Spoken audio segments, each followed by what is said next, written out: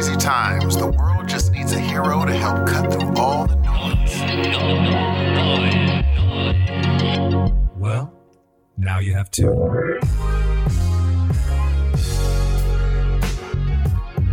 Good afternoon, good evening, or good morning, ladies and gentlemen. Welcome to yet another awesome episode of the Heroes of Noise podcast. I am one half of the duo. My name is Steve. And my name is Dan. Welcome to Heroes of Noise, episode 42. What's happening, my man? You sound very peppy today. And you even switched up your intro a little bit. Gee, I'm feeling all of a sudden in the last 3 seconds, something happened. I'm telling you, and you know it's true. In the last 3 seconds, something actually occurred where that switch happened. Yeah. And now I am ready to shake and bake. Dan, how are you? You're going to shake and bake, man? Yeah. Did you ever eat... I know you don't eat meat now, but did you ever eat shake and bake when you were a kid? Of course. What are you talking about? I had a grandparent. Dan, I'm about to school you on something. School away, sir. Guess what I'm drinking right now? If I had 3 guesses, I would only use one, because I'm assuming you're drinking the magic drink, the stuff of miracles. Okay, yes. The throat coater. Count. Yes. And how is it? That doesn't count, though. That it's doesn't good, count? Is it something else? That doesn't count. That's an obvious. Yeah. That's a gimme. Uh-huh. What special thing am I drinking? And I will tell you, it's a sort of beer. And it's a beer. I don't know if you know what it is. I don't know if it's a true... You're having a beer today? Beer. Yes, but it's a beer I was introduced to. I went to Paso this last week, and somebody's parent was like, "Hey, Steve, would you like a blah, blah beer?" A blah, blah beer. And it's... I'm wondering... Out of blah, blah breweries. I'm going to go, yes, since you mentioned Paso, I'm going to go with, you got me. Ladies and gentlemen, I'm going to tell you right now, I'm foggy today. I got allergies like crazy, but I'm not going to complain about it, but just bear with me. You are talking about, sir, I'm going to go with 805 for you. It's not from the brewery. And you probably know, because here's what happened. I was sitting there talking, as I do, telling stories, random crap, and the mother is like, "Hey, Steve, would you like water?" "No." "Would you like tea?" "No." She's like, "Okay." And they're like, "Would you like a ginger beer?" I said, "I've never tasted that." And the dad was like, "Oh, Stephen, you have to taste a ginger beer, good sir." And I said, "Well, doggone it, fill me up." And he did. Dude, I'm addicted. Okay, so then it's non-alcoholic what you're drinking.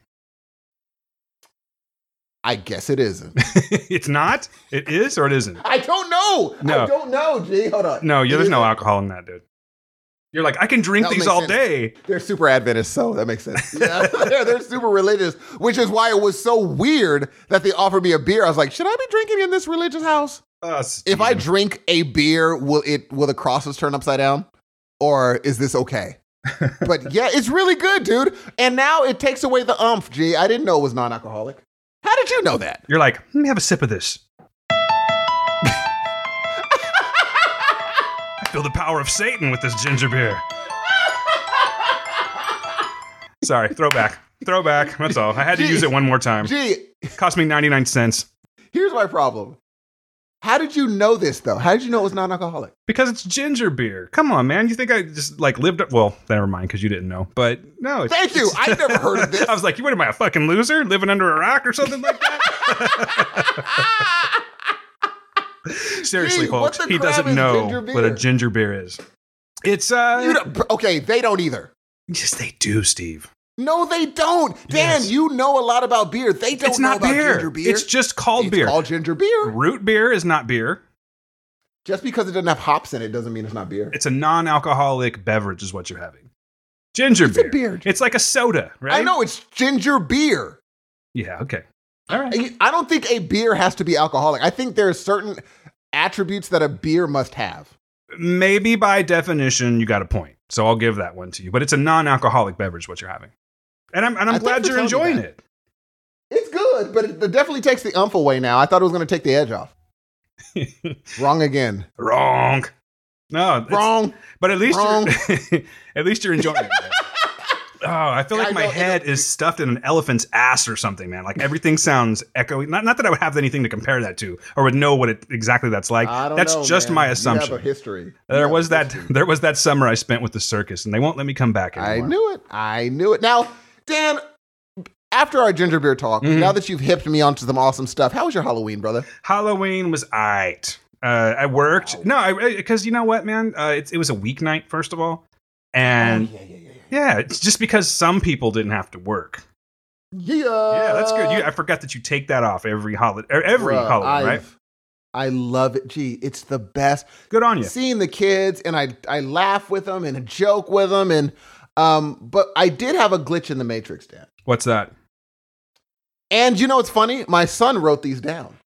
As I was going, I said, Maj, doggone it, there has to be freaking rules to Halloween. And he said, like what? And I started saying them, and he wrote them down while I was saying them. And would you like to hear a few of my new Halloween rules, Dan? I would love to hear these transcriptions. Go for it. Here we go. Rule number 1. You have to dress up to get candy. Oh, you're talking to the Halloween Nazi, bro. Go on. You are speaking my language right now, sir. You can't come to the door dressed normal with a backpack anymore and be like, I don't know what I am. Can I have some candy? That now goes out the window in 2018. It's done. I may be adding to this list. Over. But go on, please. It is over. Rule number 2. You cannot dress as a football player if you are a football player. If you're a football player and I say, hey, that's a really good outfit. I'm like, wait, do you play football? He's like, yeah, this is my outfit. Not an outfit. That is not an outfit, G. That is a normal uniform you wear. Yeah, I could give some other side of the coin opinions on that one. But go on. Oh, hook me up, though. I want to know the other side. Well, like, what if my man couldn't afford an outfit? Oh, now you're making it I'm sad. Just saying. That's what... You're making it sad. You're like... Go home, sir, you poor bastard. Okay. You sure I can? No, you can't. Promptly go fuck yourself. Take that in that busted ass uniform and get stepping down the fucking road, G. Oh my God, you just made this list so much more awesome. Keep going. Rule number 3. You have to say trick or treat or happy Halloween. Amen, dude. Oh, these motherfuckers. Now you got me fired up. I was not feeling very well. I'm glad. And now I'm fired up. Go on. Gee, do they just walk up and be like, hi, just put the bag in your face. You're like, there's a thing you're supposed to be. What do you do? What's your approach to that? I say, if they're really quiet, I'm like, so what are you? And now they have to talk. And I'm like, I got more than trick or treat out of you. See how much easier it would have been if you would have just said trick or treat? Now you have to have a conversation with me. We turn crazy on Halloween, man, because it'll be like, and you open the door, and they're just standing there now. Isn't that weird? My man's probably 16 years old. There's no blue. Now, don't get me wrong, folks. There is no blue basket. It's not a kid on the spectrum. This is just some asshole teen that he's expecting me just to put candy. It's like a Pavlov's dog thing. I knock on the door. They throw candy at me. I take my miserable ass on to the next house. So when they do that at my door, I'll be like, "What's up? Hi." That is so sweet. Yeah, what's happening? And they'll just look down at they'll look down at their can. I guess you couldn't see me doing that, but they'll look down at the candy bag, and I'll be like, "Yeah," and I will make them say trick or treat, or they can get good. They can get fucking stepping. I don't care. Good. That's what I'm gonna do from now on. And you know what I do, especially for those ones, is I save the cheap, ugly candy, that bag that I get specifically for them. Here you go, motherfucker. Here's a Dum Dum and a Tootsie Roll. That's what you get. That's it. Tootsie you don't Roll. Get that. I see this Reese's Peanut Butter Cup right here in the top. I see it. You see it too. I know. I see you looking at it. You, sir, get the Dum Dum and the Tootsie Roll, the apple flavored one, you asshole. Thank you. You cannot just sit there and look at me. So that is a fair way of dealing with it. Good job, Dan. I don't want to step on your list, but can I submit one? Yes. All right, man. This could be the worst of them all. Parents coming to the door with a kid that probably can't even eat candy yet. Dan, that is one of my lists. I was going to say, don't tell me you don't have this on your list.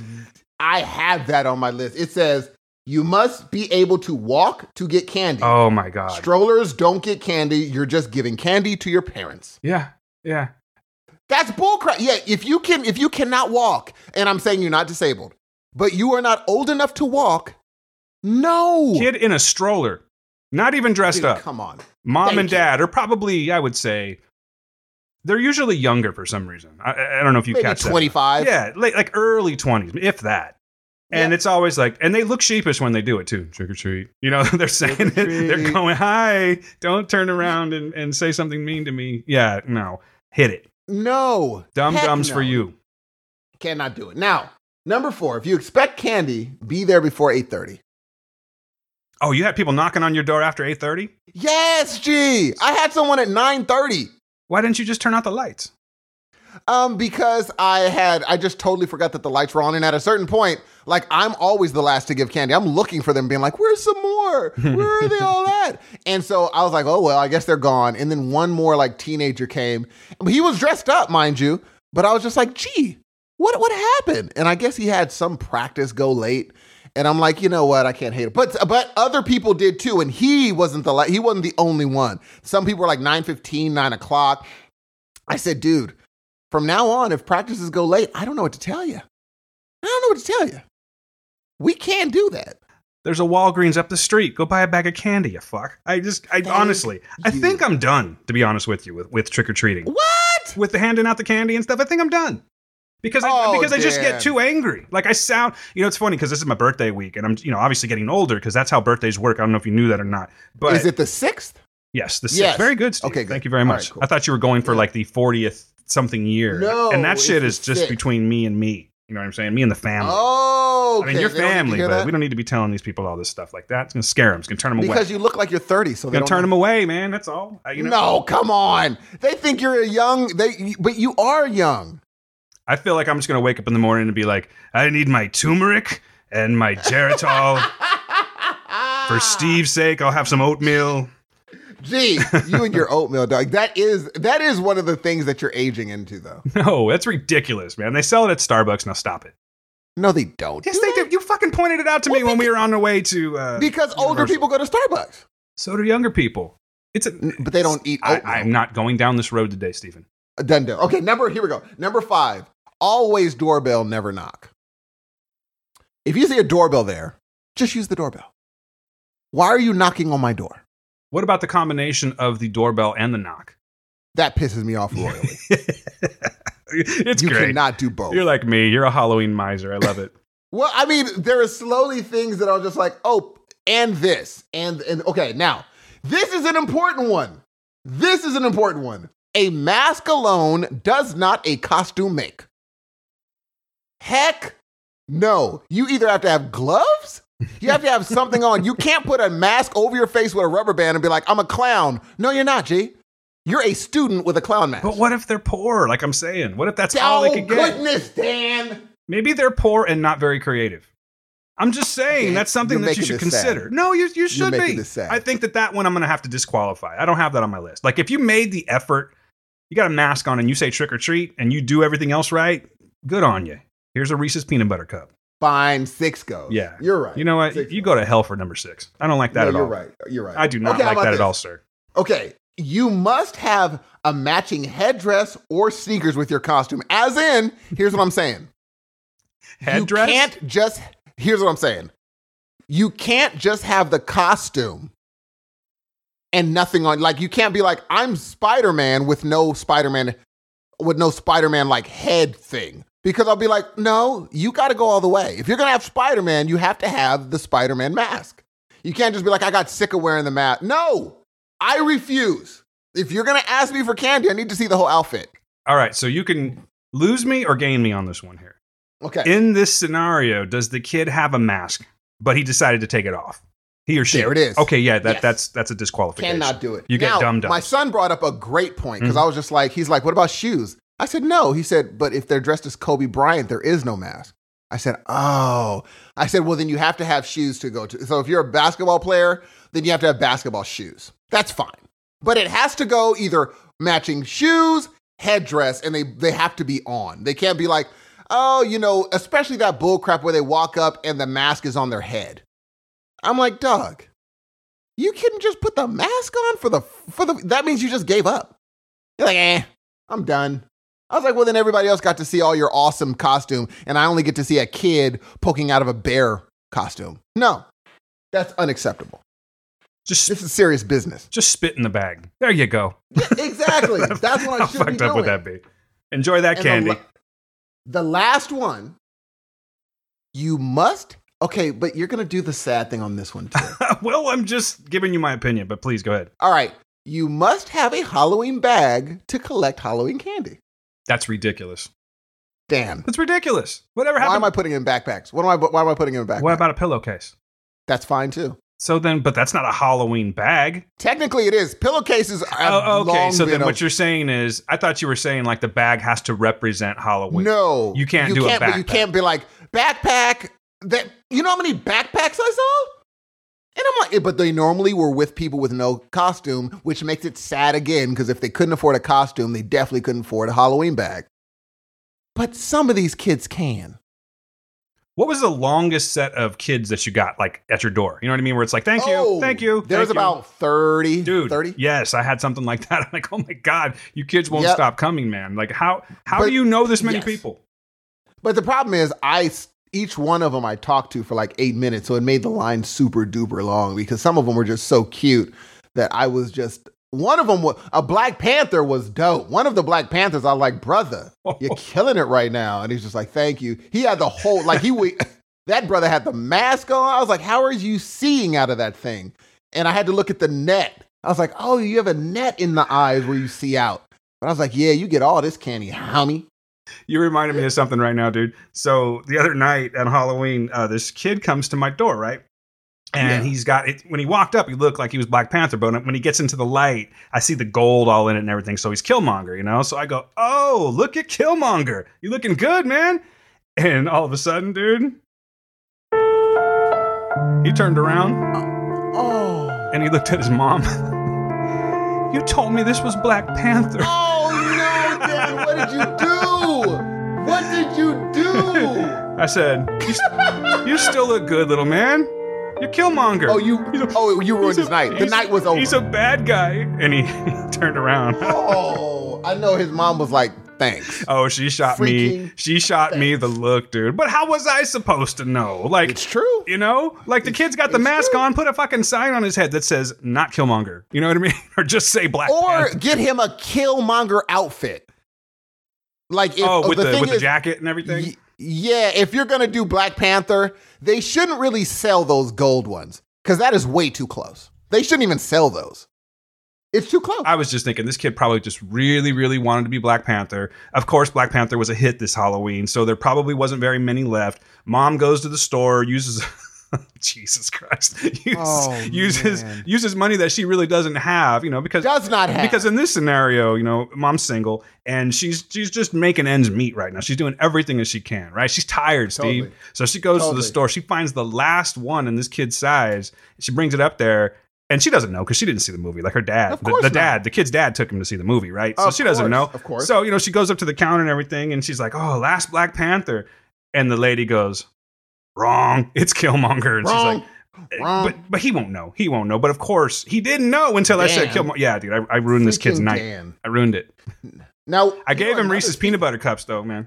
How many did you give him? Oh, I gave him a nice handful. I felt bad. I really did feel bad on Now, that one. I got a question for you. Uh-huh. No, you know what? It's not a question for you. It's a question for me, to myself. Okay, It's ask almost it. rhetorical. You want to text to me and then I can ask you? No, I will say here's what it is. Okay. Oh, no, it's a great question for you. Actually, it'd be a better question for Gail. Oh. All right. She's not here, Is it- man. I know. Is it awkward, you think, for someone to like if say you see a sexy nurse to be like, hey, what's your number during Halloween? You know, I've never used that line before. Hey, what's your number? Yeah, it's a terrible line. But I'm sure dudes on the street, like, I'm sure they go to house that somebody is macking on these because they're dressed like that. And so I'm like, someone has to be like, hey, enough about this kid getting candy though. What's up with the mom? I think that would be creepy for all involved. Everyone standing around waiting for candy. You're just holding it up, trying to throw a mac on this girl. I don't know, man. I don't know. In this day and age, I think I'm going to be safe and say probably inappropriate. It has to, right? It has to be. It has to be. But then I wonder. But it all depends, though. Like, what if she's giving you the eye? Like, hey, this, you know what I mean? Like, if there's a mutual attraction going on, I say screw all those kids. They have enough candy anyway. By the way, I have one more rule. I can't wait. What's the next rule? Well, do you want to address this other situation here? What you're dealing with here? Did this happen? No. Did you have a sexy nurse come to your door or anything like that? There's a bunch of sexy nurses, but I was just like, oh, obviously you don't talk to. But then later on, I'm like, I wonder if they dress sexy because they want to be talk to. I don't know. And I'm not going to make this And, creepy or anything, but let me just get this straight. You had multiple sexy nurses coming to your door for trick or treat. I had 2 sexy nurses and then like an Elvira sort of thing, and I liked. And they were Elvira adults? Used to be my thing. Yes. Interesting. They were just by themselves? The Elvira. No, they had their children with them. Ah, okay, gotcha. So mom's walking But- around like a sexy nurse, and then she got the kid dressed up like Yes. Chucky or some shit. Yes. Okay. But they have it like remember the cover of Blink 182? Yeah. Mm-hmm. That nurse sort of thing. Okay, fair enough. Yeah. And so I was just like, yeah, that would be weird. But again, I didn't know I had a thing for Elvira. And I look back, I'm like, that's right. She used to be the thing. I used to like her. But anyway, to your list, what is another edition? Well, now I'm starting to like think about this one, and I don't know if I really want to go through it or not, because really it's not the kid's fault in this scenario, it's the parents' fault. So the kid really shouldn't have to, you know what I mean, have to be deprived of these things. So, okay. So I got a ding dong at the door, Yes. as you do on Halloween, and I went up Of there and, course. and I opened said door and I said greetings to them. And it was a little girl, little Hispanic girl, approximately, let's say just under 4. Probably Okay. closer to like probably like the first few months of 3, to be honest with you.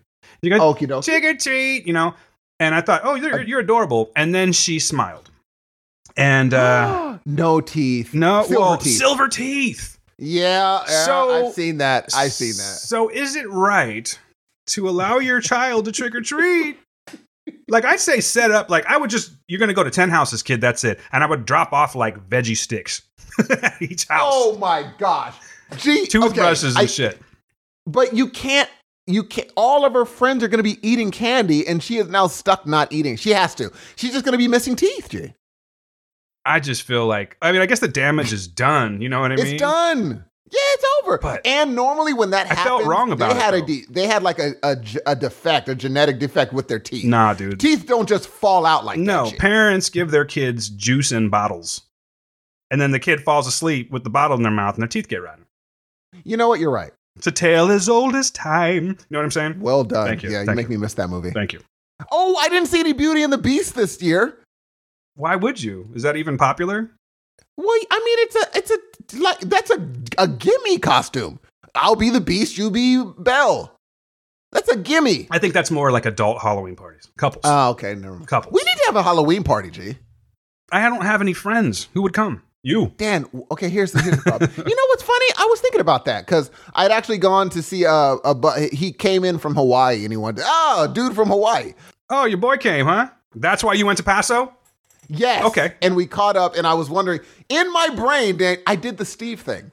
I did here's how the conversation's probably going to go thing. And so when I got up there, I'm like, okay, we're going to talk for, quick minute. And again, it was not the way I thought. I was like, oh, he wasn't even thinking the things that I was thinking that he was thinking. But I realized something. Oh, this is a great conversation.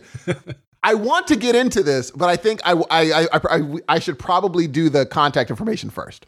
He wants to do the contact information. Well, go ahead, Yeah. sir. Go ahead and do it. All right, here we go. I got it. You know what's funny? I have it pulled up. When you said you were sick, I pulled it up. Do you want to do it with the music? I think you should. Oh, but I don't know how to do the cool pause you do. Because it goes da-da-da-da-da-da-da. Here we go. I can't. I was like, I don't know how to time that. You have it timed, and I can't time it like that. Can you at least do the intro for me, and then I start? Do the intro part to the pause, and I'll go. You mean just... That groovy little song pause is really dope. Okay, so just start it is what you're saying? Yes, it'd just be like, so here we go, and then when they do the pause, all right, here we go, and I'll do it. Oh, you mean you want me to say, and so I don't know what you're talking about. I think Okay, you do know you do it. I think you do it. You do it probably subconsciously. You know how the song starts, Yeah. and then there's that pause break in the song. Yes, sir. And then you literally break right then, and then start doing the contact information. I can't break like that because you say a lot of stuff, and you happen to break right then. I can't do that. So if you could do it, I don't even know. Can I just do it then? That way I know? Because Yes, then go I'll for it. probably stop and go, oh, that's what you mean. I really don't know. okay, yeah, okay, go for it. All right, ladies and gentlemen, here we go. What's happening, everybody? My name is Dan Ramirez. Welcome to Heroes of Noise Podcast, episode 42. I got a little story for you. Check this out. I know what you mean now. If you want... hold on, I gotta stop that one. I didn't even know what you were talking about until that very moment. You got me. I didn't even know that I did that. You gotta keep that in, G. No, I'm going to. I'm going to. I'll start over. It was just funny. I didn't. That is so funny, dog. Oh, man. You never noticed that? I honestly never really paid attention to it until you said that right this second. Now it's in my head. Now I'm gonna fuck up every time. I shouldn't have said anything. Now you're gonna be timing it because you do it like every week. I'm like, how the crap does he do that? I don't honestly, man. Like if I was doing that, maybe I intended to do it one time. I don't know. It didn't register until you said it right now. So that's really funny. All right, take two. Here we go. Oh, that was amazing, G. I don't even know how you do that. I don't know. Let's see if I do it again. I'll try not to laugh this time. Oh, no. I hope you did. Now it's in your brain. I hope I didn't mess up your who brain cares? now. We say the same shit every week. These people know how to get a hold of us, but let's do it. All right, this is take two. I got some information for you, ladies and gentlemen. Again, Dan Ramirez from Heroes of Noise. I'm going to go ahead and throw the pause in now. If you want to get a hold of us, thank you very much. If you want to get a hold of the Heroes of Noise, please reach out to us, ladies and gentlemen, via email. First of all, heroesofnoisepodcast@gmail.com. That is heroesofnoisepodcast@gmail.com. On the Twitters, let me get these for you. Write them down now. Don't play around with me. I don't have time to be wasting this voice. @Heroes of Noise is our show handle.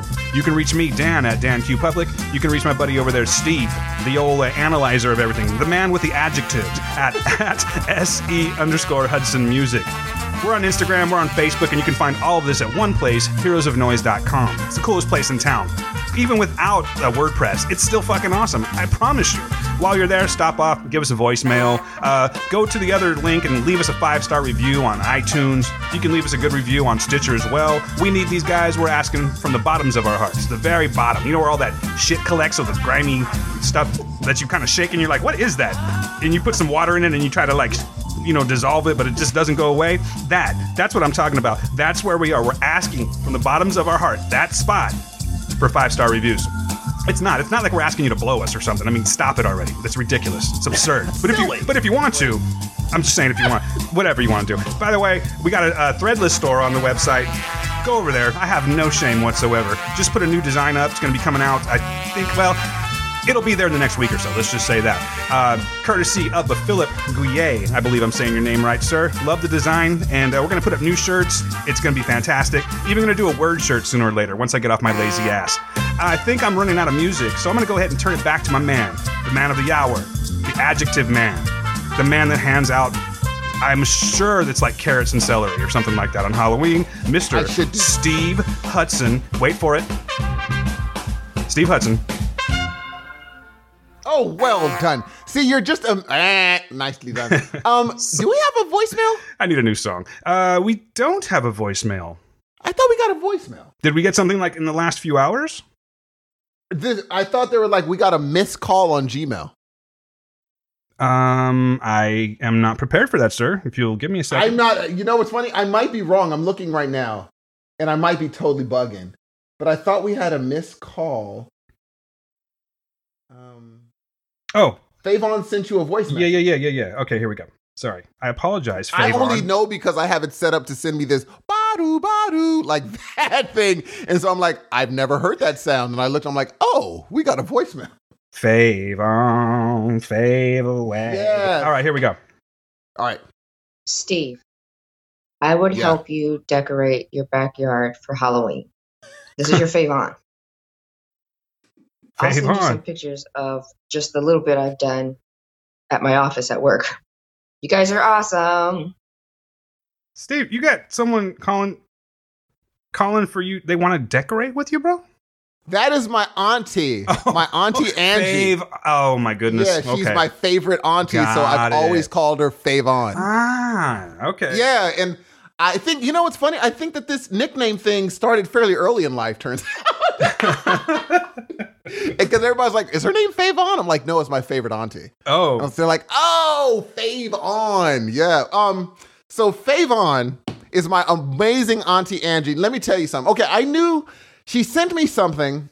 She was like, oh, I love the Halloween episode. She's texted me throughout. And I'm like, okay, I didn't know my auntie was into Halloween. She sent me what she wore. Dan, it was creepy. I said, you went to work like this? What'd she wear? She's like, yeah. It was like it's like a Bride of Frankenstein, like the whole makeup and everything, webs all over her office. I'm like, oh no. And she said, yeah, so I'm going next year. I'm like, you dang Skippy, you're good. I mean, because she had never heard of Halloween Horror Nights. She didn't know it was a thing. And she's in LA. She's just living it though. She's living Halloween Horror Nights. That's crazy. She's like, I'm ready for Halloween. I was like, are you ready? She's like, I'm ready. Oh, and by the way, yeah. And so she said, yeah, she'll just come home with me and she'll just stay at she'll vacation at my place. And so she says, she was like, I can't wait to go. And Maj said, yeah, it wasn't as scary as I thought it was going to be. Oh, is he on for next year? Yeah, he's like, it wasn't that bad. Dang, dude. I said, am I tripping? He's a man now. That's all. I think he just grew up and he's just like, oh, in their logical math brains, those two, they know, oh, they can't hurt me. So it's only this scary. But he said he did not like the chainsaw. He said that was really, really, really scary to him. He's like, I just don't like the chainsaw thing. I'm like, oh, huh. But that was the thing that got him. And he said The Purge. He's like, The Purge was really, really, really scary. I would be lying if I, I don't want to like talk about Hollywood Horror Nights again, but I would definitely be lying if I said that when they do chase you with the chainsaw or they bring it up on you, there's always that in the back of my mind thing. Like there's that 1% that someone has a blade on there for real. And they're going to cut. It could. One day it could totally happen. It could totally. Oh, so I'm getting back to the story. So I'm there in Paso, and we're talking about things that we've done in the last 20 years. We're catching up on 20 years. And, he's gone to Tahiti and Rome and Venice and all these places. And he's gone with he went to Tahiti with his circle. And I thought to myself, I'm like, we're not in each other's circles anymore, which is different when you think of an old friend. Mm-hmm. We now have different circles. Mm-hmm. Even though we knew each other for 30 years, the circles have changed. Well, people now. Change. Exactly. And I thought, I'm like, okay, if I was going to go on a trip, who's my circle? And I'm like, Dan. Hey, hello. I said, Joel. And I was like, oh no. Well, that would be a motley crew. Exactly. But dude, that's almost it. Your crescent? Like my circle has, like the people I trust is so small now. Where it's just like, if I really only tell things that are deep to like you, Joel, and, people there are people that I'm semi-deep with, but like personal stuff, it's like, oh, my circle is like 2-3 people now. Which isn't a bad thing. No, it's really not. Because at least if we go to Rome one day, I know, oh, me, Dan, and Gail are going to all have a great time. There's not going to be a weird thing. He's not going to act crazy. I've already gone out of town with him. Whereas if you have a wide circle, one of those people might just ruin the trip. One of them could very well ruin the trip. They get drunk or they get in a fight or they're always doing something. You want it to be like, I know the limits of the friends I'm going with. I know what they're capable of and what they are not capable of. And so, but yeah, it was weird seeing where could you say you have double-digit circles? No, for sure. I mean, I have like friends, you know what I mean? Yes. And people, but I think honestly that my definition of friends has kind of changed too, because as time goes on, this is just me. Like there's people out there that are just social as fuck. They thrive on it. And they just have to be around people. They have to. Yes. They have to be the ones throwing the parties. Yes. And there's nothing wrong with that. Fantastic if you like. To me, it would be annoying to just always want to be like that. Like I have to have people around all the time. I don't know. Maybe that's just a trait of mine that I've developed over the last few years from working so much. Because when you work this much, you sort of lose touch with everybody, and that's the God's honest truth. But no, I don't think there's anything wrong with it, man. I have a lot of acquaintances and everything, but it's just hard to keep a big group of friends unless you're just that type of person. And I'm the type of person that a lot of people think that I'm their friend. I know the lab did. Oh, man, this brother went for dude. I genuinely thought it was not going to be a big deal. I really did. And even my mom was like, how could you think that? You saw them every day for 10 years. I was like, I mean, yeah. Your point? And for me, it's a different, in my brain, it's something where I consider people acquaintances. I have acquaintances, I have people I know, and then I have friends.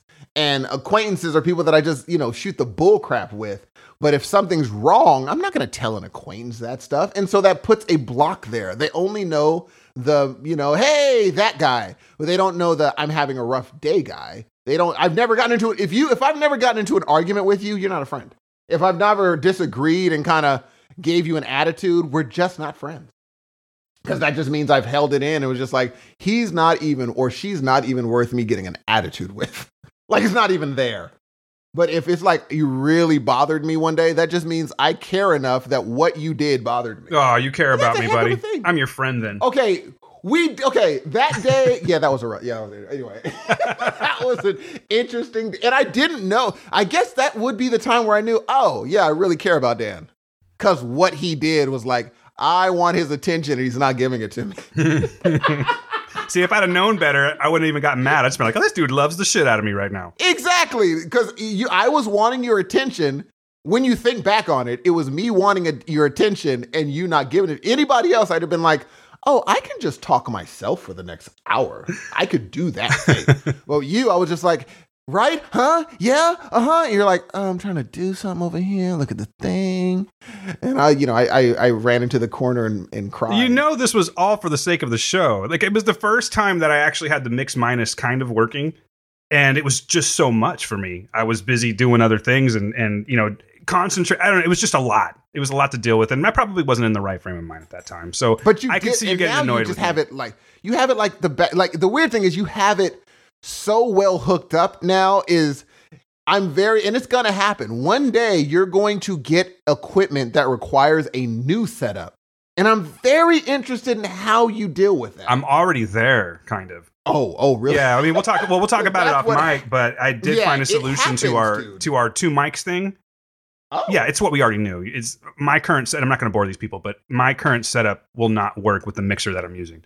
So it's more of having to get another audio interface. And we'll talk about that later. It's totally boring shit. And I knew, and that's one of the things that we always run into where it's like, I'm so used to, like, for me, learning the new Logic Pro was like learning, and it's for everybody out there. I know everybody, like, say that you are an artist. You draw and you're drawing and people are like, hey, we want you to draw something. They're like, cool, but draw it on this iPad.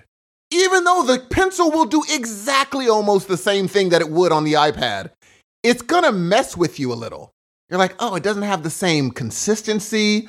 The stylus is weird. Even though you put stylus to screen and draw what you would with pencil to paper, it's still different. But where we're going, you're going to start having to do that sometimes. I see a lot of artists using iPad because when you draw something on an iPad, you literally can send it.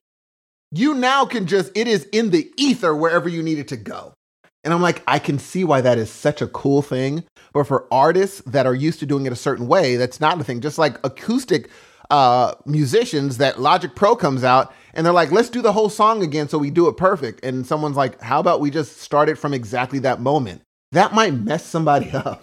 They're like, no, I want to do the whole thing one shot through. They're like, well, no. Yeah. And it's funny because you kind of saw that in a movie we're about to talk about. They used to have to rewind and start. And then rewind the tape and then start. And it would be like, oh my. Now with Pro Tools or with Logic Pro, that song, he would have gone so overboard. Because Logic has an unlimited amount of tracks you can use. So he would have been like, oh, you mean I could use 1 million? And it's a game changer. So for you, when you get as you upgrade your studio, I wish you could think about what you're using now and then a year from now be like, remember when I was using that setup? You probably won't even know how to use what you're using now in a year. I'm going to be reaching out to a lot of different podcasters trying to figure this out, man. Well, I did hear about Audio Hijack. Oh, yeah, I know a little something about that. I've never heard of that until this week on Twitter. Someone said something about Audio Hijack, and I was like, I bet you Dan has heard of Audio. I had not. I can pretty much guarantee that these people listening right now did not come to hear our shop talk. Oh, you know what? They probably didn't. But you know what they did come to? You know what they did come to listen to? They came to hear me go. Oh, gee. Don't do it. Don't do it, Dan. Daylight come. No, I'm just kidding. No, dude. Dan, don't. Okay, you know what? Let's That start movie, with that man. because I want that to be the main. Because I have a bunch of stuff that I've watched, but let that be the start. I don't think so. I Brother. think we should build up to it because here's let's the build deal, up. guys. Yes. I had a really crazy week. I just started this new job, and I didn't have a lot of time to watch anything. So, because I wanted something to talk about, I just got back from seeing Bohemian Rhapsody. So let's save that. Let's save that because we can both talk about it. Now, Steve, on the Yeah, other it's true, hand, it's has true. been watching all kinds of crazy shit. So Yes. I'm gonna let you just do your thing, man. It's actually gonna be a nice change. Okay, check this out, G. Let me tell you something. Okay, the first thing I watched this week, I was like, hey, Steve, let me watch something that's out of my, normally I go, for me, I don't watch the popular thing. I won't do it because I'm just like, I'm a person that doesn't like popular stuff. It's not your style. In my brain, it is. In my brain, it's that type of person. I'm turning into that person now. That brain So of I'm yours, like, G. That brain. Dude, let's talk it's about messing that. with me. It's messing with me, G. So I look on Netflix's top choices and it says The Night Comes for Us. I said, what is This Night Comes for Us? So I start it and it's in, I think Tagalog. And I think, I might be wrong. I think it was, are you talking about Tagalog? Is it You're talking about Filipino language? Yeah. Yeah, I think was it's told it was Tagalog. pronounced. But Okay. I just want to I make was sure we told were it was- talking about the same thing. I apologize. I Yes, wasn't being a okay. grammar Nazi or anything. I was just making sure we're Yeah, on I the same heard. page. Okay, so, but I might be wrong. Even then, I don't know. But here comes The Night Comes for Us. I'm watching this movie. I started up, and I'm like, I can honestly say I was going in not knowing what this movie was about. I just said, you know what? Let me find something new. Immediately off the jump, bro. There is a gruesome, gross martial arts fight scene where a guy sticks half a bottle of beer broken in half through a dude's mouth. That'll and I do said, it. guess what? I'm in. Next question. I did not know it was going to be like freaking this. So I'm already in. And as it goes forward, I can say with, how precise can I say this? I would say of all the horror movies I've seen this year, including The Terrifier, this is the most bloody thing I've seen this year. The most bloody movie I have seen this year. Hey, brother, can I With interrupt the- you for a quick second? Yes. Can Go you for give it. these folks a rundown of what this movie's about, or do you need me to? I get Not that I've seen it, but I do have the rundown. Do the rundown. The rundown doesn't have any spoilers, right? I seriously doubt it. It says, Okay, go for it. It says, Ito, a gangland enforcer, caught amidst a treacherous and violent insurrection with this triad crime family upon his return home from a stint abroad. That's pretty much it. Okay, cool.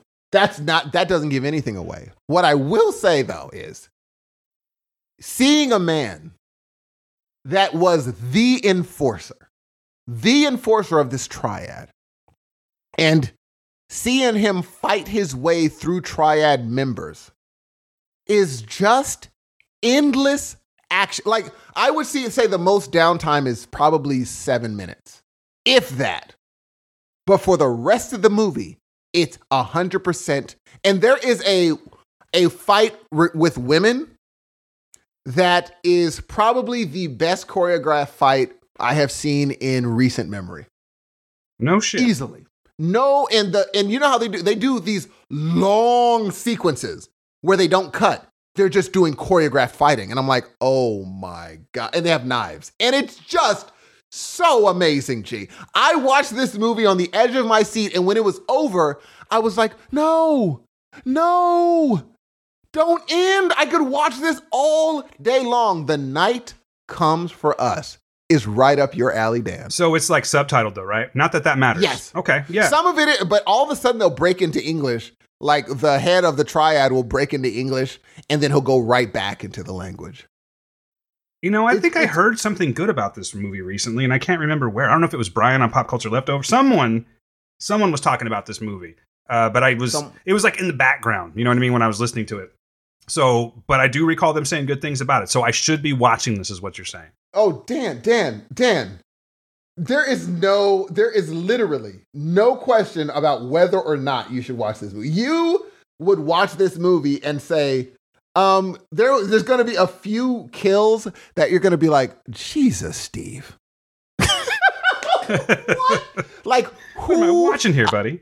I'll tell you one little piece. There's a part where one of the fighters stabs a woman in the arm at where her shoulder is all the way through, and then glides it all the way to her wrist. Oh. That's what I said. I was like, oh my God. Because she didn't want her to use that arm anymore. Yeah, that'll do it.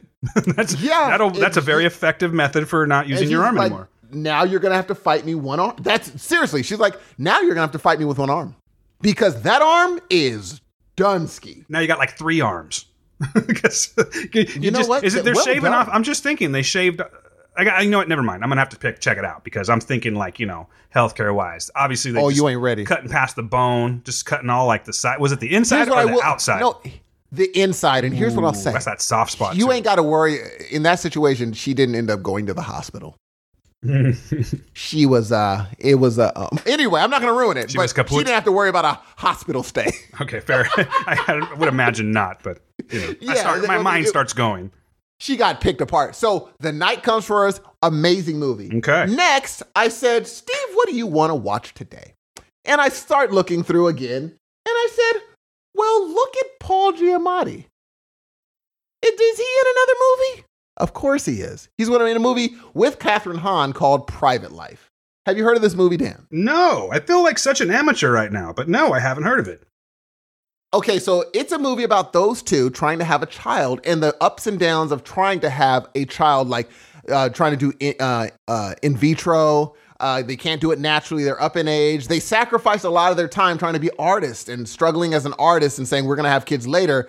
And now it's about them trying to have kids and how having a child could pretty much demolish a marriage, like trying to have a child, where it becomes sex isn't even a thing anymore. Yeah, it's like a business almost. It's like a job, I should say. Exactly. And Paul, here's what happens. Let me tell you what this show is. This movie is about, it's like the equivalent of me going to like a Beyonce concert, right? And I'm like, wow, look at all these Beyonce and Jay-Z. And then I go to a Michael Jackson concert, rest in peace. I go to a Prince concert. Well, not Prince. Let's take Prince out of it. I go to all these amazing, huge concerts. And then somebody like Stevie sits down at a piano and says, okay, now let me give you a clinic on how to just sing and play piano, and that's all you need. What this movie is Paul Giamatti and Kathryn Hahn saying, all those big blockbuster movies? Let us now give you a clinic on how to act. You're welcome. This is what acting is. And you walking away being like, okay, I'm going to go see another Marvel movie, but I remember what acting is. Because they show you what acting is. It is a clinic, Dan. A clinic. Is it a sad movie? Acting. There's sad parts, but it's not a sad movie. Because it's Kathryn Hahn. She knows how to put levity in everything. That's true. She doesn't really do too many drama. But there are devastating parts, though, where it's just like you don't remember how hard, like, I take things for granted. I had a child, no problem. But I don't realize that some people, it was not that. It's not that. They can't just, yay, have a kid now. They're really struggling to do this thing. And you forget sometimes. Did you move into a pound, bro? What's going on back there? Gee, my next door neighbor, dude, which I love, because whenever someone's in the vicinity, he's barking, which makes me wonder, wait a minute. Let me get a listen to this real quick. I didn't mean to throw you off, but let me hear that this hound's got to. Go for it. Oh, now he stops. There he is. That dog is a prick. Okay, enough. I've heard. No, he's a husky. I just heard. He's not a prick. He's a husky. Oh no, and the weird thing is, I see the eyes through my gate when I'm watering my tree out back, and then he'll be like, "Arr," and then I walk toward the gate. He gets to dipping. I'm like, gee, you have got to be. There he is. Oh, he doesn't sound well. Is he okay? He's fine. That's just what he does sometimes. I was like, yes, he'll be like, I don't know if it's like a signal to other dogs or something, but he'll do that sometimes. I don't know if this is even going to be like. You think this will pick up on your mic? It might, who but cares? Who cares? Well, we've got a guest spot today. What's the dog's name? Yes, I don't know. I just know it's scared. It's more scared than it's, and it's a husky. It should be like fear. He'd be like, hey, no, I put fear in you. But as soon as I walk to the gate, it just gets the dip. And I was like, gee, if you're going to protect my yard and your neighbor's yard and my neighbor's yard, gee, you got to do better than this. Because I don't want it to be the burglar just walk to you and you dipped. I'm like, no, you're a husky. You got blue eyes. You should be like the dude. But anyway. Those dogs are very vocal too, by the way. I'm so sorry to throw you off of what you were talking about. Oh, no. Don't worry about it. So with Catherine Hahn and Paul Giamatti, it's almost like it's directed by, or it's written and directed by Tamara Jenkins. And what she does is she just lets scenes sit. Like if there's silence, there's just silence. You just marinate in it for a little bit. Yes, you let it just sit there. And you're like, wow, it's such a good movie. Private Life. Okay. Catherine Hahn, Paul Giamatti, written and directed by Tamara Jenkins. Can't wait to see what she does next. There it is, ladies and gentlemen. You heard it from my man right here. Like, I love your enthusiasm today. So please keep going. It's so good. What else you got? Now, this movie. Okay, people, listen. Dan, I'm kind of bearing the lead here. I'm kind of bearing the lead because this is the movie that had the biggest impact on me. Okay. It's a movie called Ghost Stories. So Ghost Stories is on Hulu. It stars Andy Nyman, Martin Freeman, Alex Lothar, a bunch of people because it's a bunch of different stories. And what it is so there's a guy, a man that he looked up to a bunch of Mythbusters kind of thing where it's not kind of like what Penn and Teller do, where they can, or Houdini originally, where they go to soothsayers or people that said to speak to the dead, and he debunks them in front of the crowd. Okay. And that's what he does because the person that he looked up to did it. And he's like, he just did, but the guy he looked up to that used to do it all the time disappeared. And he's like, we can't find him, but I'm still carrying on his tradition until one day he finds him. And he finds him, and the guy says, why are you looking for me? He's like, because I'm doing what you're doing. I'm debunking this ridiculous supernatural bullcrap. And the guy was like, you have no idea what you're into. He's like, what do you mean? And he's like, the reason I stopped doing it and disappeared is because there are 3 cases that I could not debunk. The supernatural is real. Ghosts are real. And he's like, no, they're not. He said, well, then here are the files, you idiot. You go debunk them. Dan, these 3 stories, I don't get kept up at night, Dan. I do not get kept up at night. And I was kept up that night. It creeped you out? Really bad. Steven. Just kidding. Go on. It was really, because what they did, here's what they did. They said, oh yeah, that's probably, that thing that you heard is probably one of your hangers making a move. Oh, that thing you heard in your garage, yeah, it's probably your, it's just your car making that weird settling sound. That creak you hear in the attic, no, it's your house settling, and they leave it on, and then the credits. I was like, oh my God. Oh my God! They're like, it could be something else. And it shows you how it could be something else. They're like, yeah, you're sure it's not real because you haven't seen it yet. But when you do see it, you probably won't live on the other side of it.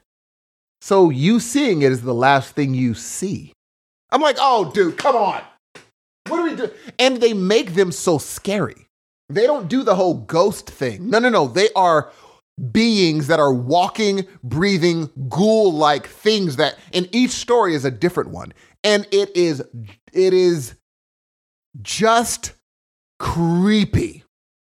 There's things where you're like, someone's walking with a hood and you're like, oh, they're going to turn around and there's nothing in the hood. Oh no, they turn around and there's something in the hood and it's the most gruesome thing. It's even worse than I thought. It's even worse. I'm like, normally movies would just be like, they'll turn around and it's some silliness. No, it's a scary ghoul-like monster thing and it's in your closet. And I'm real because you were telling me I wasn't, and I need to show you that I do. It is terrifying. And Martin Freeman knocks it out the park. He's one of the I'm not going to tell you who Martin Freeman who is in the movie, but he just knocks the part out the park. Amazing. And it sticks the landing too. It's popped up on my feed. Where'd you see it again? Was it Amazon? Hulu. Hulu. Oh, you saw it on the Hulu. I did see it on the Hulu. It's a great movie with the horror that the great horror movie. So, okay. So good. I knew I recognized that. So I'll check it out then. You're going to love it only because you like, this is not a your average horror movie. Oh no, it is not. And I don't know why it's not getting more love. I'm sure that it might be getting more love in the UK, but I know it's not getting a lot of love here because I haven't heard anything about it. I heard something, you know what? No, I heard a podcast and they talked about it like last year or early this year because it was at a film festival. And all they were saying is, I look forward to what America thinks about ghost stories. Because it's a freaking terrifying movie. The idea they put out and put into your brain is terrifying. So let me ask you, if I was to like come over your house and then like we turned out all the lights, if I sat in the chair you're sitting in, would that creaky sound scare you? Because good Lord, that is one creaky ass chair you're sitting in. It would scare me. You hear it? Oh my God, man. You need an Allen wrench or what you need over there, man? I got you. I can hook you up.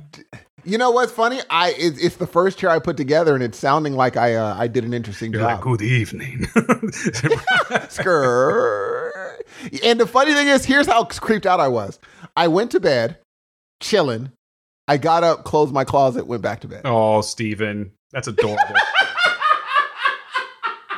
Seriously, like what scares you? I know we're still like we're past Halloween. Yes. I know we're yes. These are the after effects of Halloween. But yes.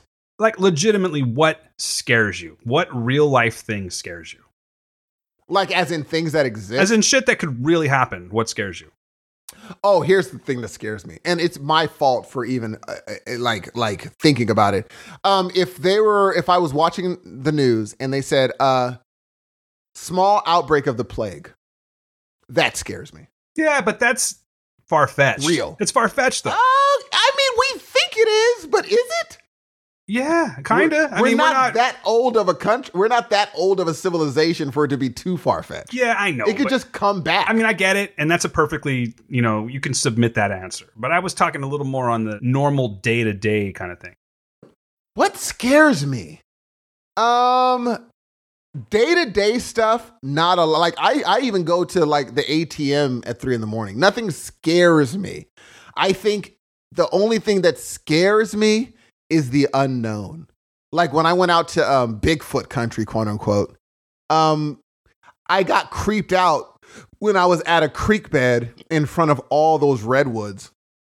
And later on, I went back to the visitor center and I was like, yeah, I was at one of the riverbeds by myself and I was looking up into the trees and couldn't quite see past the line, the tree line. And I felt like I was being watched. And the guy was like, oh, you totally were. Oh, no. Now that's scary. And he walked over to help another customer. And I was like, oh my God. Like, what does he mean? But all of them believe in Bigfoot out there. But he was like, you felt watched because you were being watched. You were being watched by that Sasquatch. Gee. You better stay off that road right there, Stephen. Bro, you know what? Seeing the soil to a man's heart is stonier. At this point, I don't know, man. I don't know what's in those trees. Like, there were so many of them. But I knew at the water's edge, I had a feeling that I had never had before. Like, I was like, ooh, I feel creeped out. Like, I couldn't quite see beyond it. And I was like, I don't. And they're like, and again, they did put the warning saying, don't ever go down to the creek alone. Always make sure you go down to the river with someone or a group of people. That's horrifying. And me, I was just like, group of people. Yeah, boy's a group of people. Feel me? And I got down to the river and I was like, I'm like a motherfucking gang in shoes right now. Exactly. I felt dope until I didn't. And I immediately ran back up the trail. But he's like, yeah, you were being watched. Yeah. And he walked off to help another person. That, like if you were to say, hey, let's go out to the Redwoods, go out to Humboldt County and camp.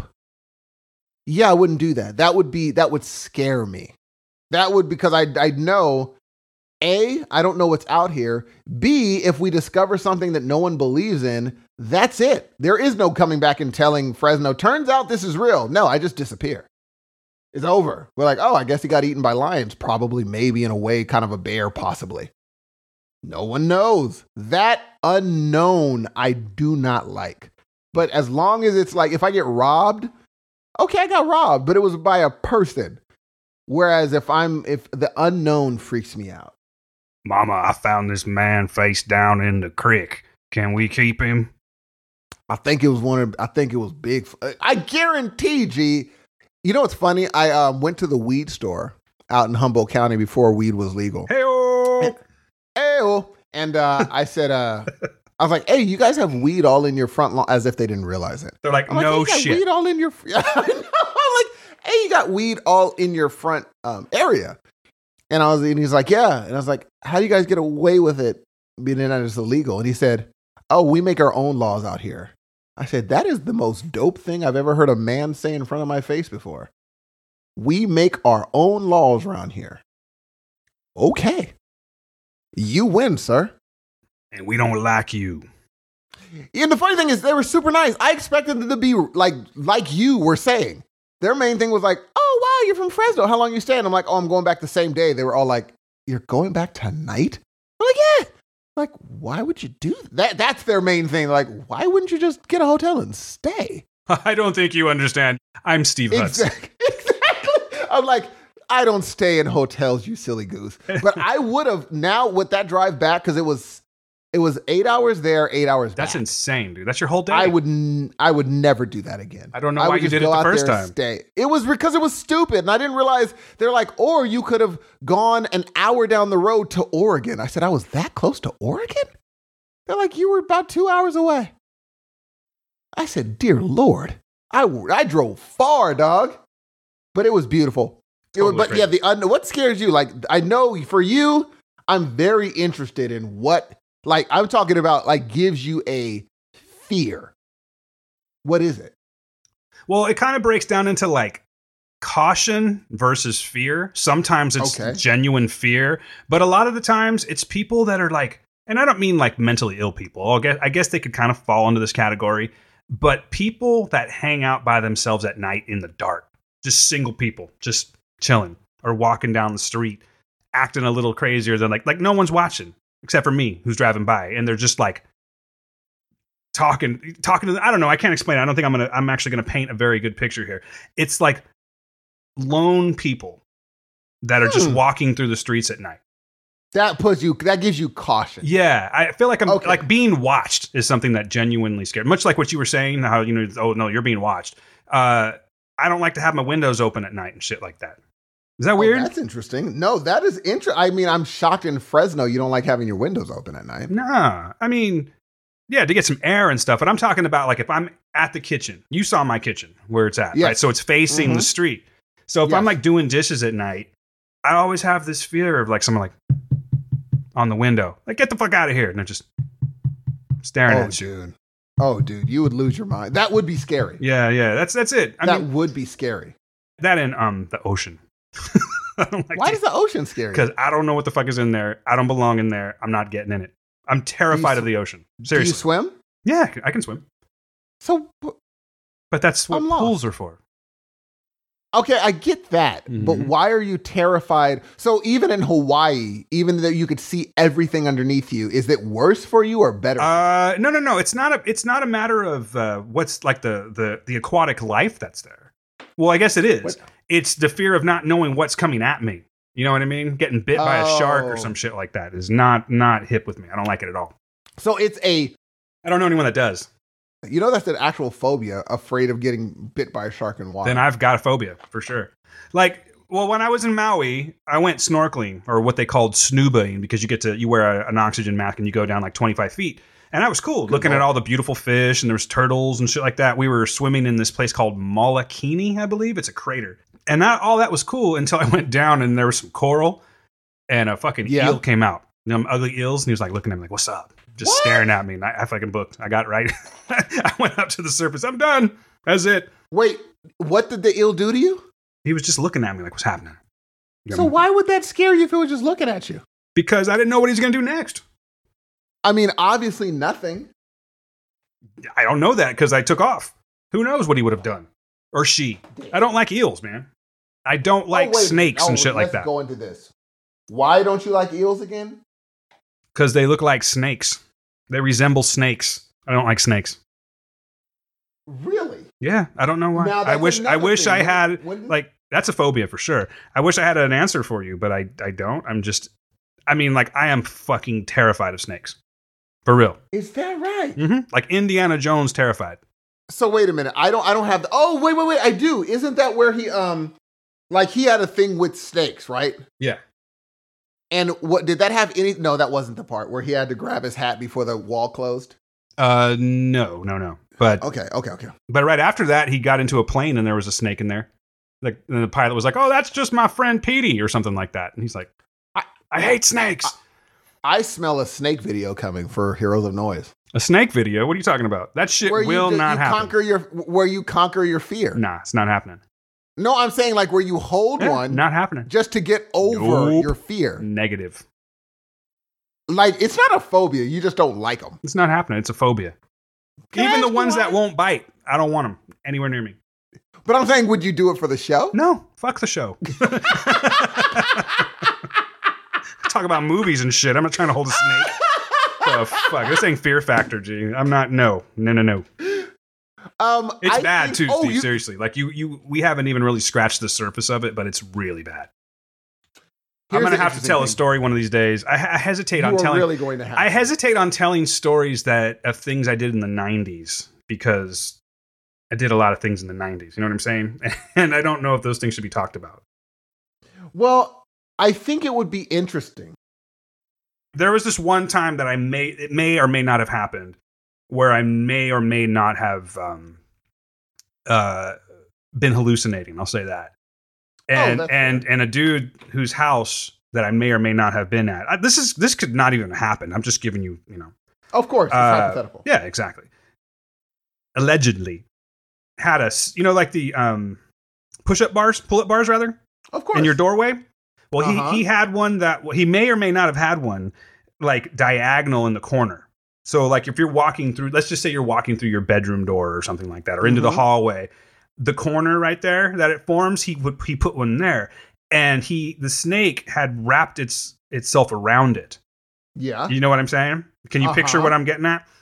And I sure can. so when I didn't know it was there, and when I may or may not have walked through this door, I just happened to look up as it was striking at me. It didn't hit me, but it was the most horrifying shit ever. And then I had to, I literally crawled on the floor to get past the snake so he wouldn't, snap at me again. I know that's not like anywhere. That's nowhere near. But it didn't hit you though. No, but it was like striking out. Yeah, it's crazy, right? Does that not seem horrifying to you? That is horrifying, dude. I could see why that's a thing. I could totally see why that's a thing. Why you're scared of it.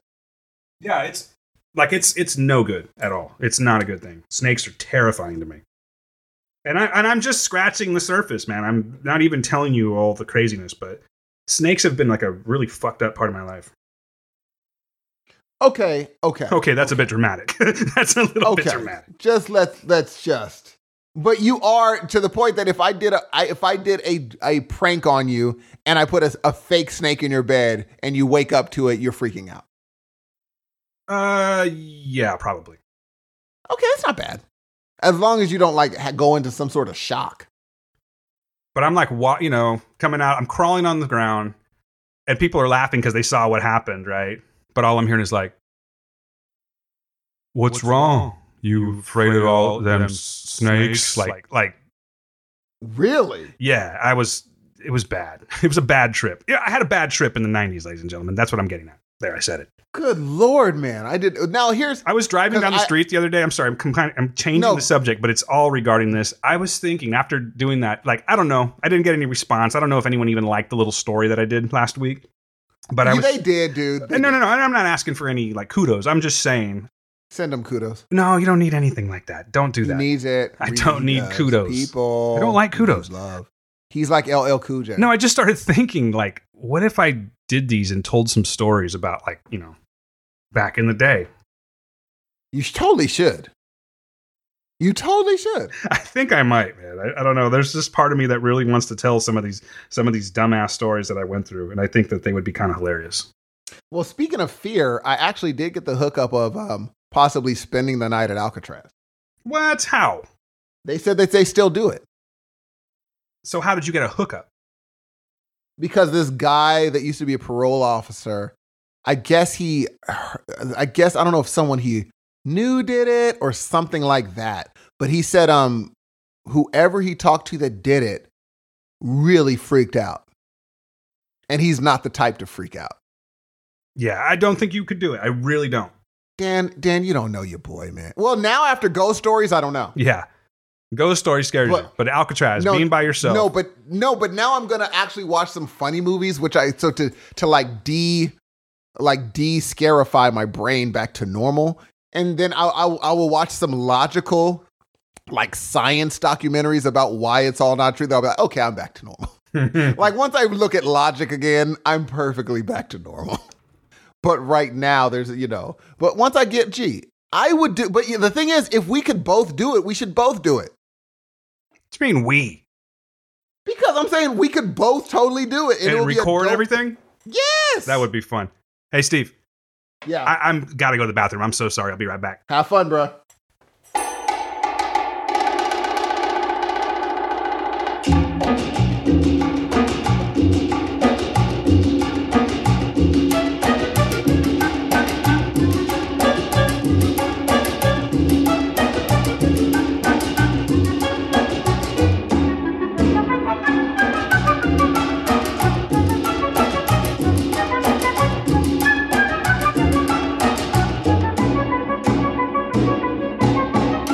Totally understandable. Okay. Totally understandable. God. Now, I only have one more show I want to talk about today. Okay.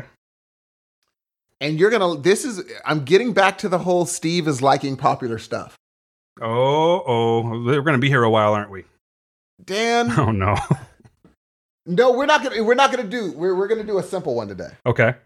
Do you know what a great show is right now that's on TV that I have no business liking, that's on Netflix? That I have zero business liking. That's on Netflix. Okay, I thought you were going down another road. No, please tell me. Sabrina is amazing. That's what I'm hearing, and I've seen the first one, and it definitely held my interest. So you think I should keep going with this? Oh, dude. It is so freaking good because they go dark, G. They go dark as you go through and it's also a lot of really very poignant, like, woke messages that I was just like, oh, they're doing this thing. They're going all the way. And I was wondering, I was like, where have I seen this girl before? I was like, oh, she was John Hamm's daughter on freaking Mad Men. I had to look it up, though. Now, are you familiar with, like, I know you know Riverdale. Do you know that that's all part of, like, the Riverdale universe? Were you aware of that? Yes. I heard because they said something about Riverdale. Oh, okay. They're like, oh, are you from Riverdale? She's like, no. So, and also it says from Archie Comics. Yes, I was going to tell you from Archie Comics. And it was, dude, look, it is such a good show. And there's a ghoul that comes in, like, episode 4 that is legitimately terrifying. And I'm like, oh, they're going here. And I even like how they did, I think this is Satan, but I love how they even did Satan with the goat head and the goat hoofs. Yeah. And he just walks. Did you hear that they pissed off the Church of Satan on that for some reason? Like, the Church of Satan felt disrespected because I haven't gotten there. I've only watched the first episode, but I believe there's, like, some satanic statue that she's by. I don't know if you're there yet. So. Yeah, there is.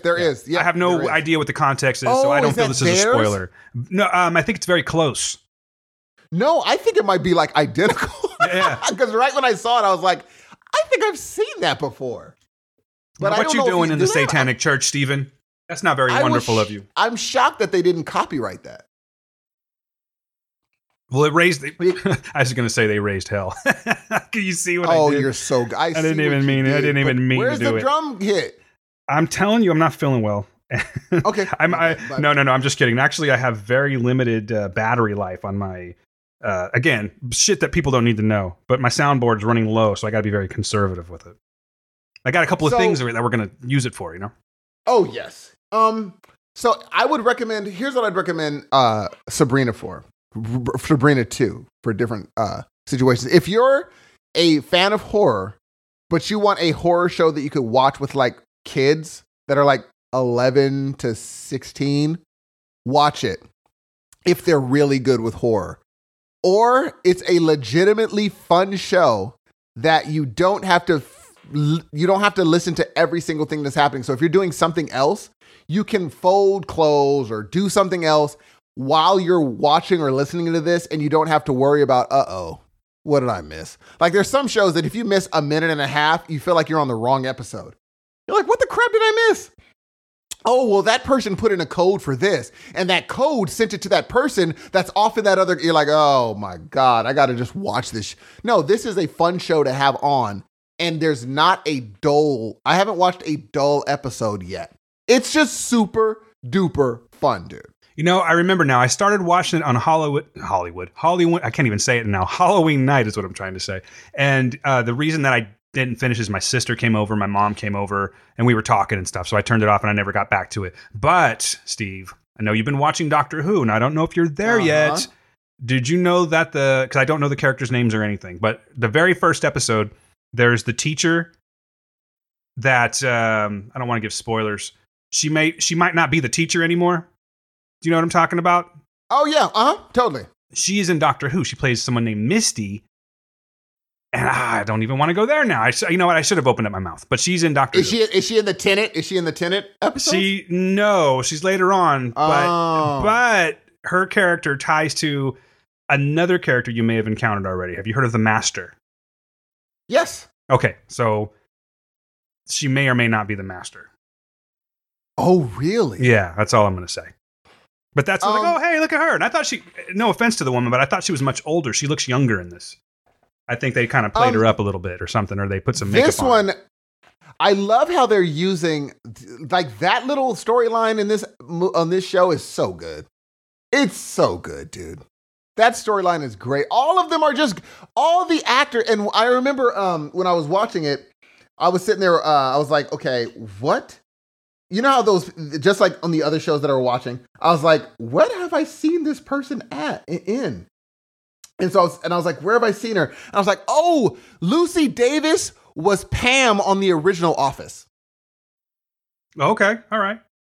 And I was like, oh, on the UK version with Ricky Gervais. And because I kept on looking at her, I was like, where have I? But she was also in Wonder Woman, but that's not who I remember her from. I remember her from The Office. And I was like, oh, she's the original Pam. And this woman, Lucy Davis, she plays her aunt, right? Yes. Okay, yeah, I know who you're talking about. Again, she just very much brushed over because of the... and the person that I'm talking about, by the way, is Michelle Gomez, who plays Mary Wardwell? Yes. The teacher? Okay. Just tying it all together, sir. I don't have a lot to contribute today, so I just thought I would tie those things together. Here's the thing. Okay, I got a question for you. What's up? What do you think about Miranda Otto? Who's that? Look her up. Google her. Is she in the show? Tell me what you yeah, she's in the show. Okay. She's the main... She's like, she's Zelda. Aha. I think nothing of her. Is there a reason that I should? No, I was just wondering what you thought. Like, I think I have a Miranda Otto thing. Oh, you mean just like physically? Like, does she do anything for me? She's a pretty woman. But you know who she's a handsome woman. She's a handsome woman. Do you know who I think is just banging though? Who's that? The girl that plays Rosalind. I got to keep going back and forth here. I keep putting it down. Her name is Jazz Sinclair. Let's see here. Jaz Sinclair. Yeah. Yeah. I'm going to have to agree with you, sir. G! I was like, yo! Yeah, she's like all kinds of lovely. Oh, I'm looking on IMDb right now, dude. And yeah.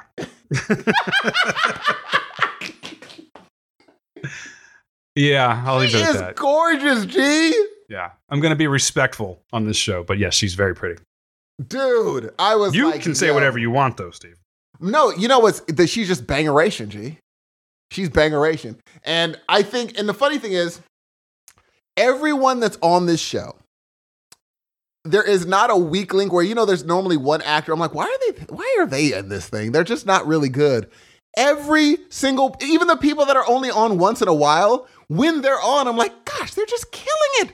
They're knocking it out of the freaking part. Even there's a part where they have like douchey football player bros.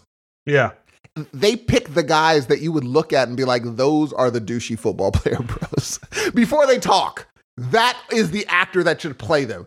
As soon as you see them, you're like, okay, they did a genius thing by making no matter what they do to them, you can't feel bad because of how they are.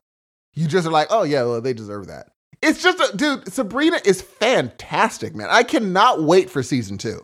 Cannot wait. I plan on being all over it, man. I just haven't had the time this week, but it was definitely something that I had made the attempt to watch. If I'm going to make the attempt and I'm, not turned off immediately, I'm going to watch the whole thing. So I'll definitely come back to it probably sooner than later. I'm going to try to get a lot of TV watching in this week because, I feel bad. I have nothing to contribute outside of what we're about to talk about. It's just, okay, one last thing. Go for it. Have you ever heard of Rita? No. I got nothing for you, man. I'm so sorry. Here is the breakdown. It's following the life of a very outspoken and rebellious woman. Rita is a school teacher who is competent in the classroom, but seems to need a teacher of her own when it comes to her personal life. Okay. So the story is about Rita, and she is fairly chaotic in life, but she's one of those teachers that like smoke and wear the leather jacket, and all the kids are like, she's a cool one, but it's not so much what she does because she's always rebellious in school to the point that sometimes the principal's like, look, I love you and you get good results, but my uppers, I got to fire you because of people that are up above me. You are just too much. And Rita it's filmed and it's like it's filmed in Denmark. So there's subtitles. And it is, I guarantee if you watched the first season, Dan, you're watching them all. You're watching them all because you fall in love with everyone on this show. You fall in love with everybody. And it makes you want to travel to Denmark too. I try to watch everything that you recommend, so I'll check it out. I got no problem with it. Now, ladies and gentlemen.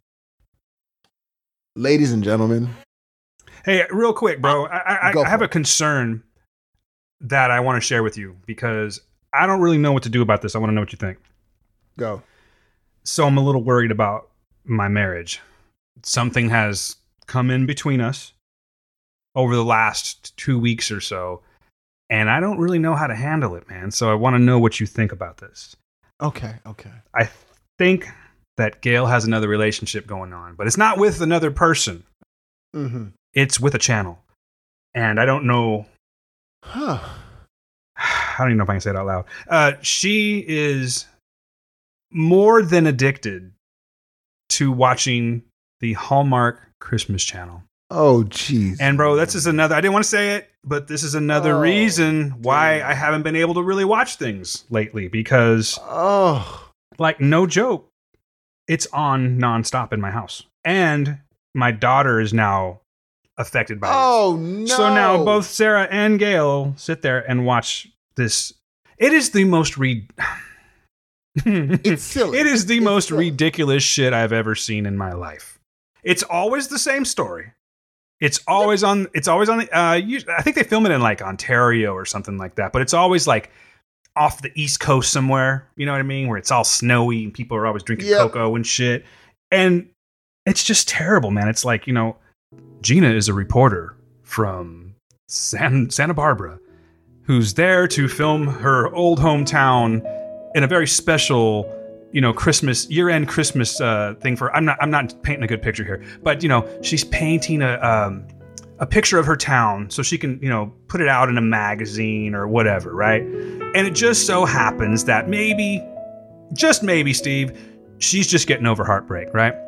Mm-hmm. Now, on the flip side of things, we've got Tom. And if I forget their names, it doesn't matter because it's all the same shit every time. And like Tom, he's got a son, maybe a daughter, and he's a widower. And, he's really just kind of turned away from love, Steve. He doesn't want to, he can't love anymore. You know what I mean? But of course not. But I think that the thing that's probably going to happen with this one is that, during and this always happens, by the way, during the town Christmas tree lighting in the town square, because there's always a town square. They lock eyes with each other and they start to talk. And, it's just, the thing is, Steve, it's crazy because, these two, they're not meant to be together. You know what I mean?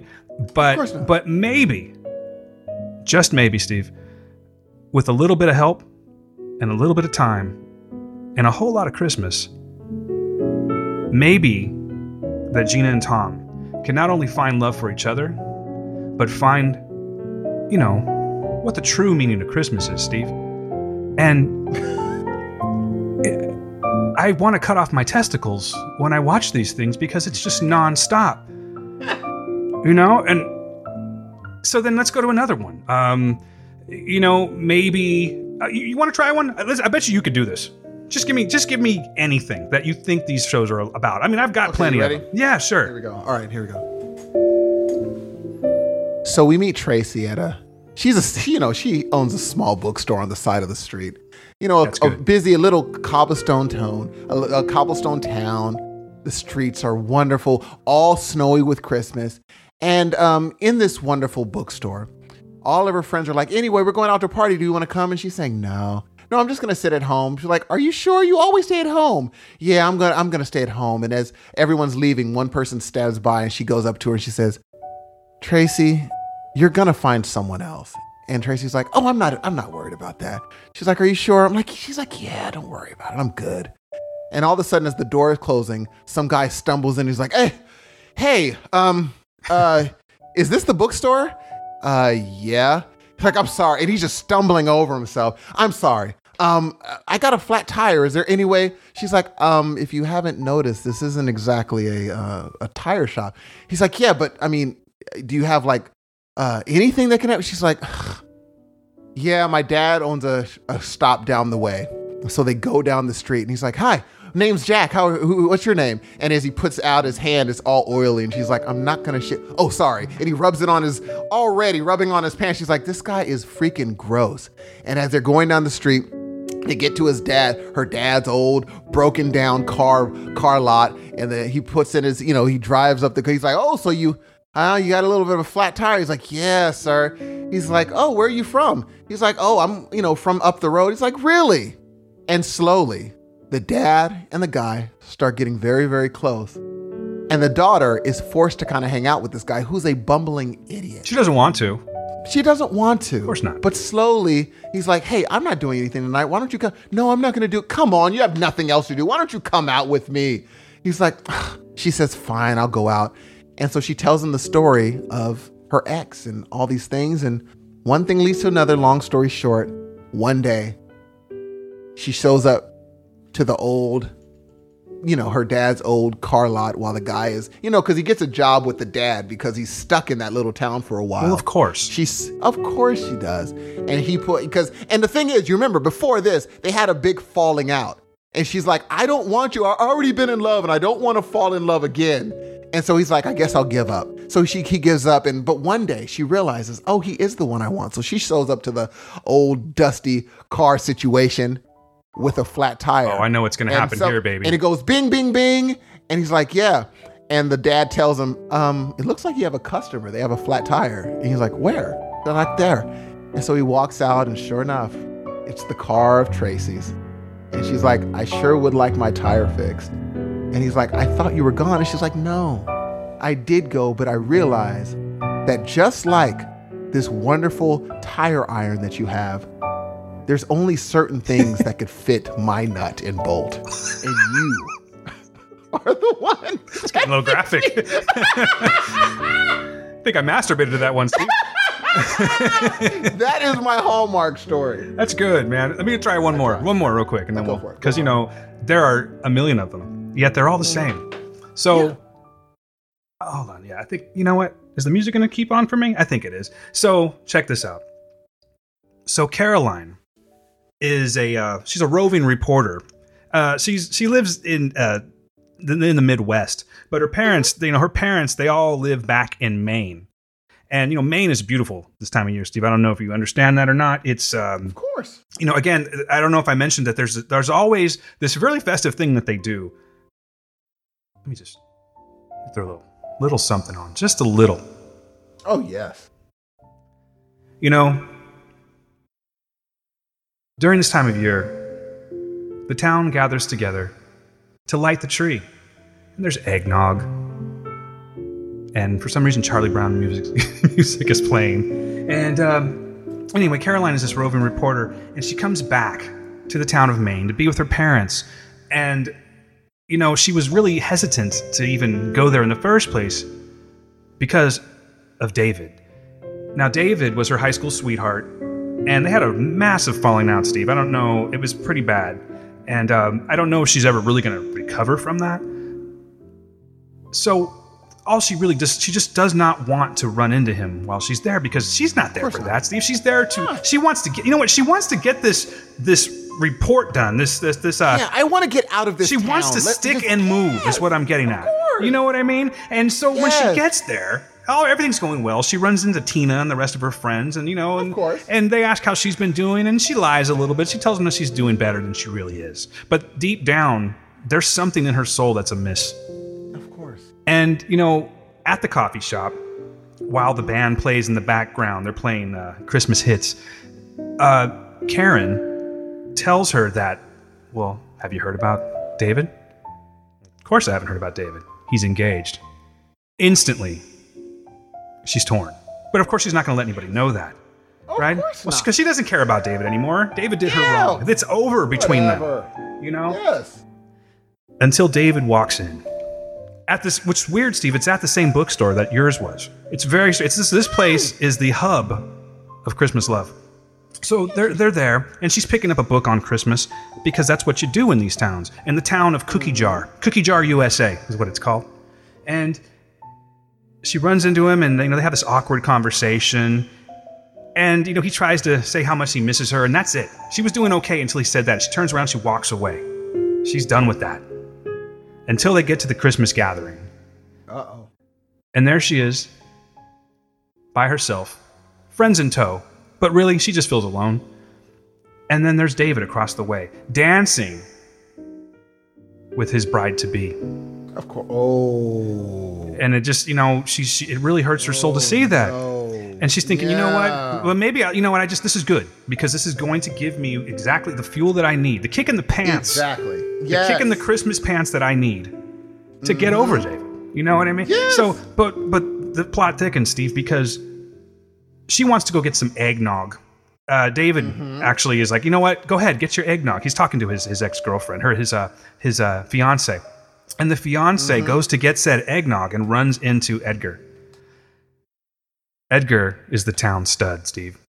Uh-oh. And so now, I don't even remember what this chick's name is, the reporter. Caroline. Caroline, thank you very much. I appreciate that, because I have no idea where I'm going with this. However, I will tell you that Caroline notices, oh, wow. That'll work. I hear them sleigh bells ring. You know what? I'm done with this, Steve. I think we get the point. What happens is they all fall in love. It's the same show every single time. And really, it just gets down to this.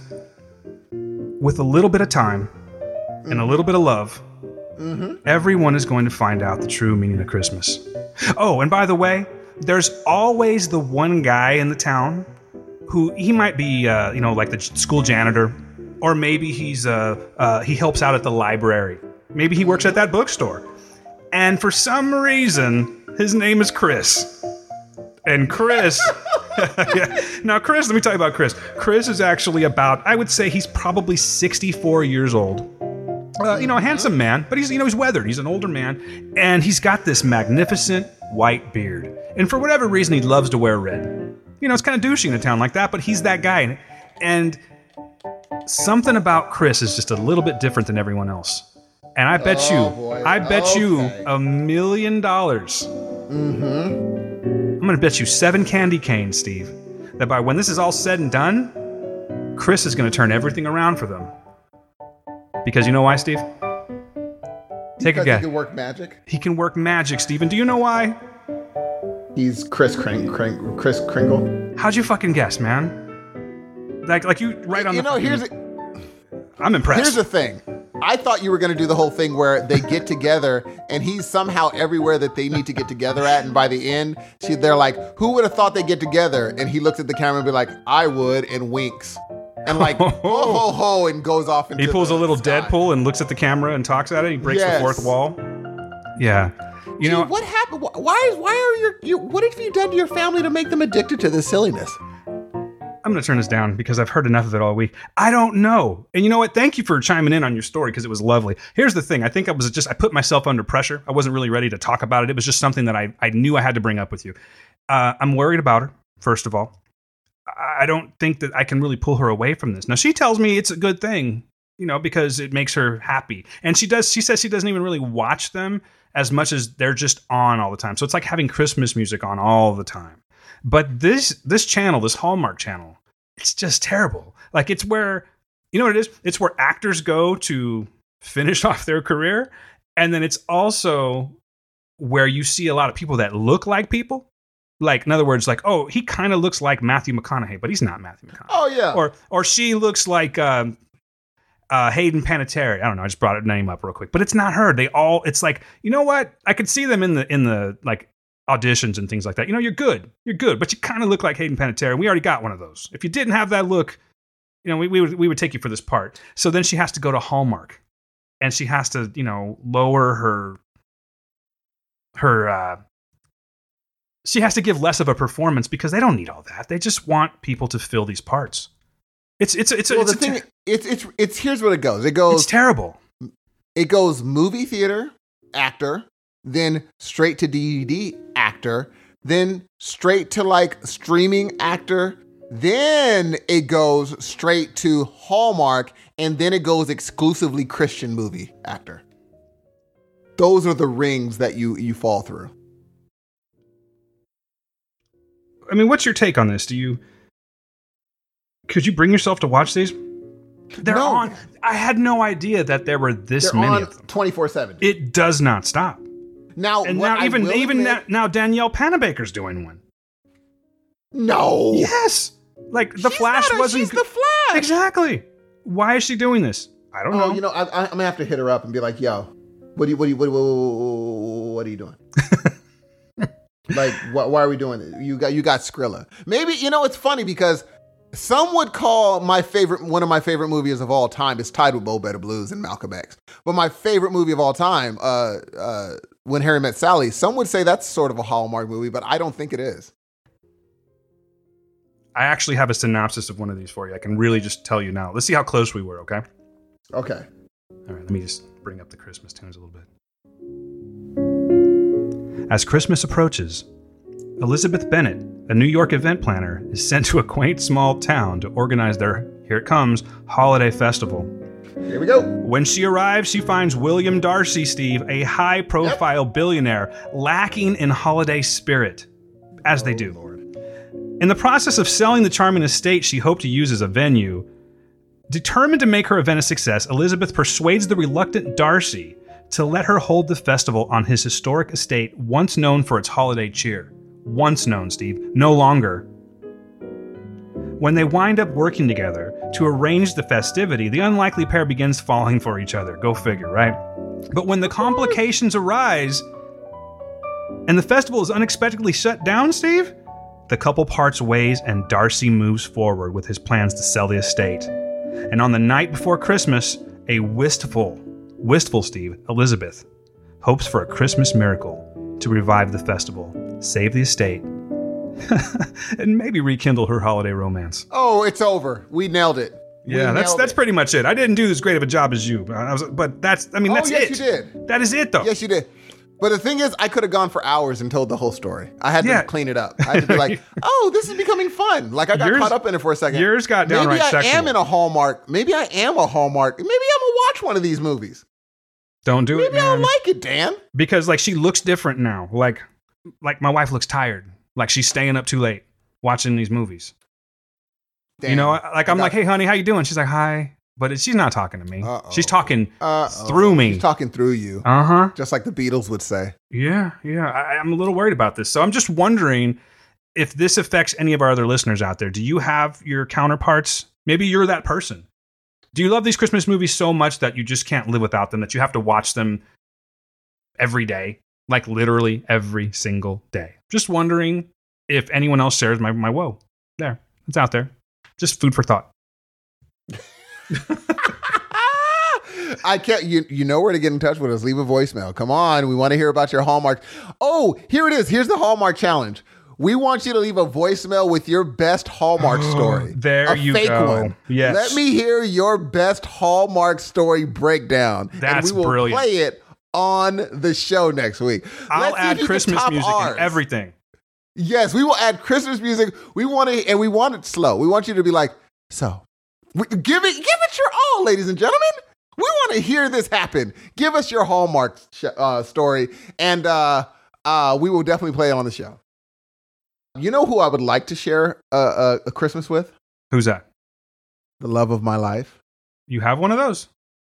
No, I just would like to show. I would like to share it with the love of my life because, even though it is the love of my life, what I'm not in love with is my car.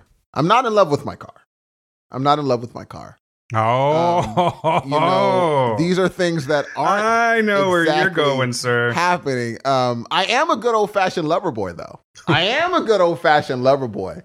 And I do like lazing on a Sunday afternoon often. And per the conversations we've had, you do like fat bottom girls. I do like fat bottom girls, and I like them riding their bicycle.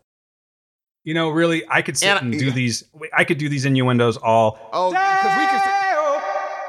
Thank you. Oh, so you're telling me you could play the game forever? It's what you're telling me. I think we killed this already, man. I think we killed it. Another one bites the dust. Oh my goodness, ladies and gentlemen. Well, I mean, you got it. I mean, hey, I guess not just you. I think we're the champions, actually. I think we are the champions. Hey, man, I'm looking at that girl. What's her name again? Hold on. I only see her picture. I got to find her name again. The one on Sabrina that you said is so Jazz lovely. Sinclair. Jazz Sinclair. Yeah. Oh, she's a killer queen? Hey, assholes. If you didn't guess, we're about ready to talk about Bohemian Rhapsody. Oh. Not everyone is a star, Freddie. What are you afraid of? You can't get anywhere pretending to be someone you're not. But you regret it. No one will play Queen. I didn't know it was fancy dress, Fred. You look like an angry lizard. Got to make an impression, darling. So, tell me, what makes Queen any different from all of the other wannabe rock stars I meet? Tell you what it is, Mr. Reed. We're four misfits who don't belong together. They're playing for other misfits. You're the outcasts right at the back of the room. We're pretty sure they don't belong either. We belong to them. So now the family name's not good enough for you. Changed it legally. No looking back. We want to do something different. It's my money. I say, what goes? We can't simply repeat ourselves. No, we can do better.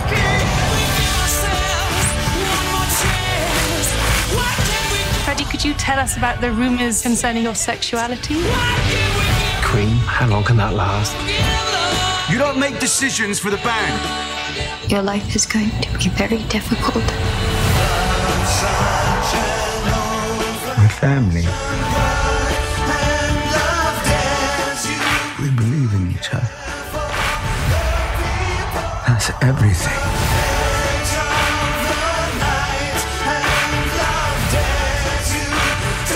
We're going to do great things.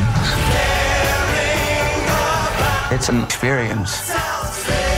Love, tragedy, joy is something that people will feel belongs to them.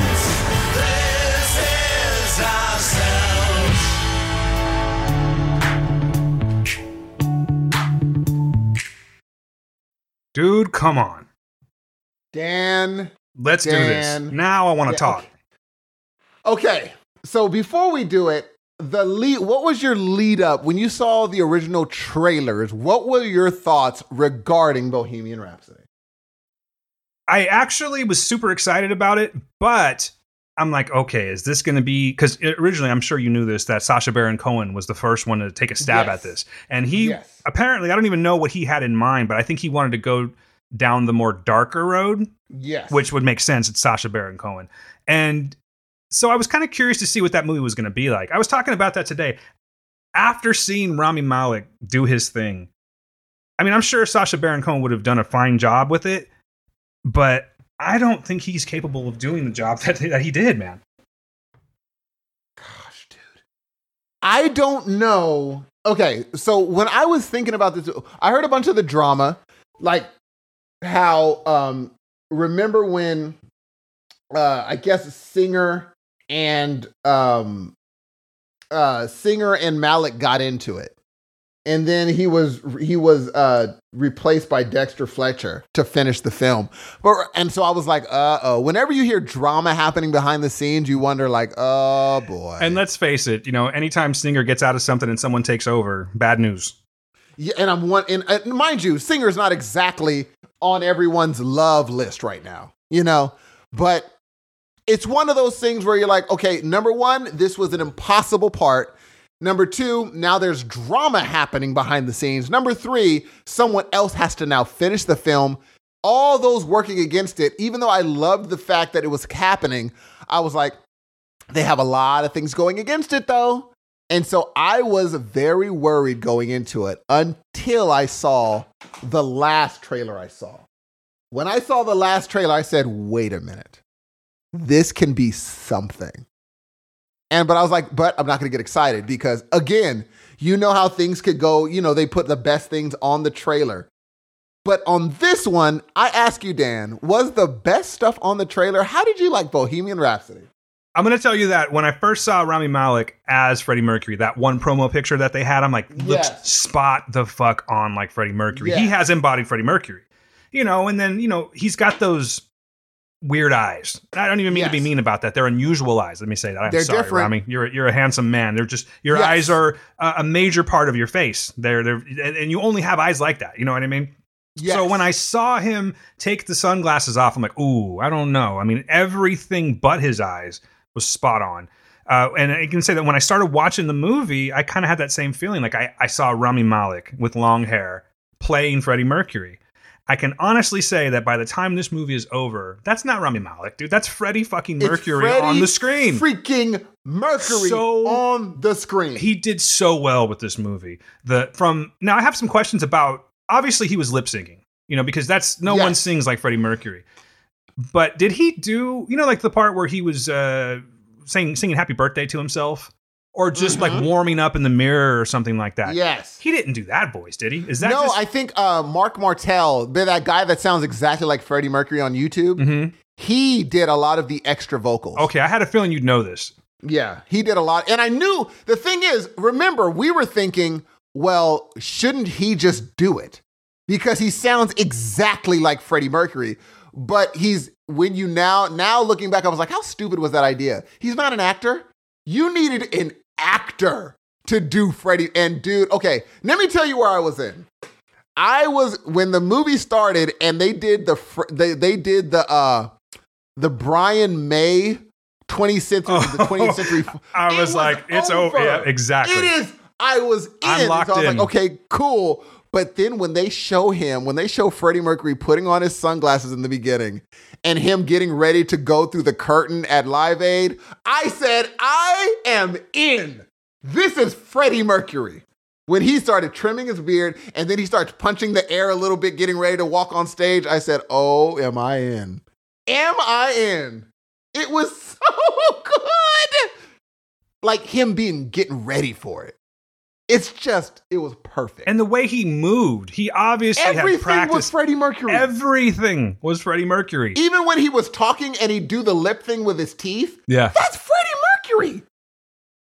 I said, oh my God. Let me tell you how close it got. I almost forgot how real Freddie Mercury looked. Yeah, you know what? My pause was intentional because I was actually thinking about that. I'm kind of with you. When I got home, I'm like, I got to check out this Live Aid performance. So I did just that. And I watched the entire performance. And because it's only like a 25-minute performance that they do. But saying that performance, like, oh, it's only a 25-minute performance, does not give it credit. It's the best 20 minutes of all time. I am so sad that I'll never see Queen perform. Like, I'm not talking Adam Lambert with Queen. I'm talking Freddie Mercury doing his thing. It was magical, man. Like, you want to know something? I'm going to tell you something. The very end of the movie, which, we'll get there because we're not going to like break this movie all the way down. Yeah. But on stage at Live Aid, when they go into We Are the Champions, dude, I welled up. I couldn't help it. Like, I was thinking, I got this. I'm good. It's a really good movie and I'm totally into it. But as soon as he started the first opening notes of that song, dude, the first few bars, my eyes just fucking like water. Oh, no. I wept openly, and you're not going to even, this part, you're going to be like, why? There is a part where he found out that he was diagnosed. Yeah. And a guy says, "Ayo," and he looks back. Oh, yeah. Ayo. It was over for me. And I don't know why. I was like, why was this the part? But he could have acted like it wasn't me. But he wanted him to know, I'm with you. Don't trip. I'm Freddie freaking Mercury and I'm here. Oh my God. I'm a sucker for biopics as it is. Yes. I talked about the Hervé Villechaize one the other last Yes. week. So I'm gonna watch these things because I'm just interested in them. I want to see their interpretation of how this person, whoever they are, in this case, Freddie Mercury, how they lived, what were they like? What made them tick? And I can say that this movie, like, I wouldn't have been mad if it was an extra hour long because it was so I didn't want it to end. I wanted to know, but I wanted to know about his childhood. I wanted to know, and these aren't complaints by any means. I found myself wanting more, like, not from the movie itself, do you know what I'm saying? Like, I wanted to know more about his childhood. I wanted to see, was he bullied because of his looks? All those things. What inspired him to be a singer? Because, when the movie starts off, when we find out he's a singer, it's just simply like, hey, I'm a singer. And he goes into it. And that voice that comes out. But that voice, I believe you have a story about that. Why Freddie Mercury was able to make those notes, right? Didn't you tell me something like that one time? They said it was true. He believed it, at least, that he had an extra he believed, and people said, you know what? The reason that he didn't fix his teeth is because he believed it would change his voice. And there's no question it would have. There's no question him rearranging his mouth would have affected his voice. He said, I was born with 4 extra incisors, so I have more range than most. Bruh. And then when he said, I'll consider your offer. Oh, it's Freddie. It is Freddie freaking Mercury. It was, okay, the thing is, here's where he does Freddie so well. It's when he's doing he's walking across the stage, his walk. I said, he even has Freddie's walk. He has everything. I remember seeing some footage of them filming that part, like way back in the beginning of the year. And they had mentioned that he did extensive, I don't know what you call that. Like, I guess it's acting training that he's doing, but it was like a body training that he did to mimic the move so well. I don't think this was one of those situations where he was like a method actor and he became Freddie Mercury and he was Freddie Mercury the whole time. I don't think that was the case with him, or was it? But I mean, it's just crazy because sometimes, okay, let me think of a movie. Not the best movie in the world, but let's go all the way back to The Doors. Oliver Stone's The Doors, where Val Kilmer played Jim Morrison. Did you see that one? Yes. Okay. Yes. I think he did a pretty fine job, but after a certain point, it just became a caricature. All the shit he was saying and talking, because Jim Morrison was fucking nuts. But, it just, okay, I get it. You're Jim Morrison. I didn't feel that with Rami Malek. I just felt like I'm watching Freddie Mercury on the screen. I can't explain it any better than that. This movie did something to me, Steve. You know what I mean? I'm going to make a bold statement right now. Now, I don't like to do this, especially right when I come out of a movie, because I plan on seeing this one again for sure. My daughter was not feeling well, and we were going to take her to see it, and she really wanted to. She loves Queen. I'm not the biggest Queen fan, but I love Queen. You know what I mean? But I can't sit there and tell you all of their albums. I can't tell you the order the songs go in, where I think you probably could. You're a pretty big Queen fan, if I'm not mistaken. I am and here's the thing. Okay, before we go, I want you guys to know, for me and even my son, because he's the same, for me, it's the equivalent of, that's why I was eager to hear your opinion, because for me, it was the equivalent of, some people would be like, hey, I like chocolate. And they'd say, oh, well, we have peanut butter cups. You never know. They're like, oh, well, I guess, yeah, I'll take that. This was the equivalent of like, I love peanut butter cups and someone saying, well, we have peanut butter cups. And I'd be like, oh, well, this is my thing. This movie is my thing. So it would be hard to mess it up for me. Whereas I'm like, someone who doesn't, they like Queen, but they aren't a fanatic of Queen. I wonder how they would dig it. And it sounds like you dug it as much as I did. Yeah, and don't get me wrong, I completely appreciate Queen. I completely appreciate the talents of Freddie Mercury. It's just that, truth be told, I'm like one of those people, well, I'm not, okay, like I heard someone saying that, hey, I didn't know they did this song. I didn't know they did that song. I'm not that guy. I knew they did those songs. But I think it was just the sequence that they came in the movie, watching them produce these, you know, literally watching them produce these in the movie. It just did something like I gained something from that, if that makes any sense. But I don't, like, the only Queen album I have is a double best of album. That's it. I don't have Night at the Opera. No, I lie. I do have Night at the Opera. And that is literally it. With the exception, of course, of Flash. Okay, maybe I like Queen a lot because I got like Flash Gordon album. I got all kinds of shit. I guess just as an adult, I had to reconsider how talented that he really was. And what a huge fucking loss it was. I mean, the height of AIDS, and it took him. I think he had it for, what did they say? He died in 1995, and I think he was, when was Live Aid? Was it 84? Live Aid was it? I think it was 84, yeah. Yeah, I think it was 84. So he had I don't know what his run was like, but he lived quite a while after that. But it was just sort of off my radar at the time when I was growing up, and I was listening to different things. You know, I've told you some of the things I was listening to, and it was kind of one-sided in that. But as an adult, I've just learned to really appreciate it again. And, you know, you hear those same songs that are in movie after movie. And of course, you've always got. Of course. And everyone loves that. But I remember being like on a soccer team when I was like, I don't know, maybe 7 years old, 8 years old. We win and everyone's singing We Are the Champions. Queen just had this effect that they kind of reached out to everybody. You knew Queen whether you thought you did or not. So it was just kind of always in the ether, you know? Coming back to it now and seeing this movie, again, it just brought tears to my eyes, man. It's such a good movie. My bold statement I have not said yet, but I'm going to go ahead and say it. Oh, I can't wait. I reviewed A Star Is Born, and I love A Star Is Born. Just saw it again just a little while ago, and I guess what? I loved it then too. Gail loved it. It was okay. It's a fantastic movie. And you dug it a lot. And I'm like, somebody just throw a fucking Oscar at these guys. They threw the Oscar, Steve, and I'm going to have to go ahead and go, excuse me, I'm going to need that back. I think that this movie is better than A Star Is Born. And I don't know if I'm biased because it's Queen and it's a rock biopic, which again, you know, hook, line, and sinker with me. But this movie touched me. Like, I really genuinely felt for him. I felt when he was lonely. You know, I felt like how, because, you know, this is a kind of a timeless tale. When you get stardom, you sort of overdo it sometimes. And just like him, you know, everything was in excess. He drugs, sex, just the party life, you know what I mean? Alcohol, everything took him. The people that surrounded him was like the primary, that was his life.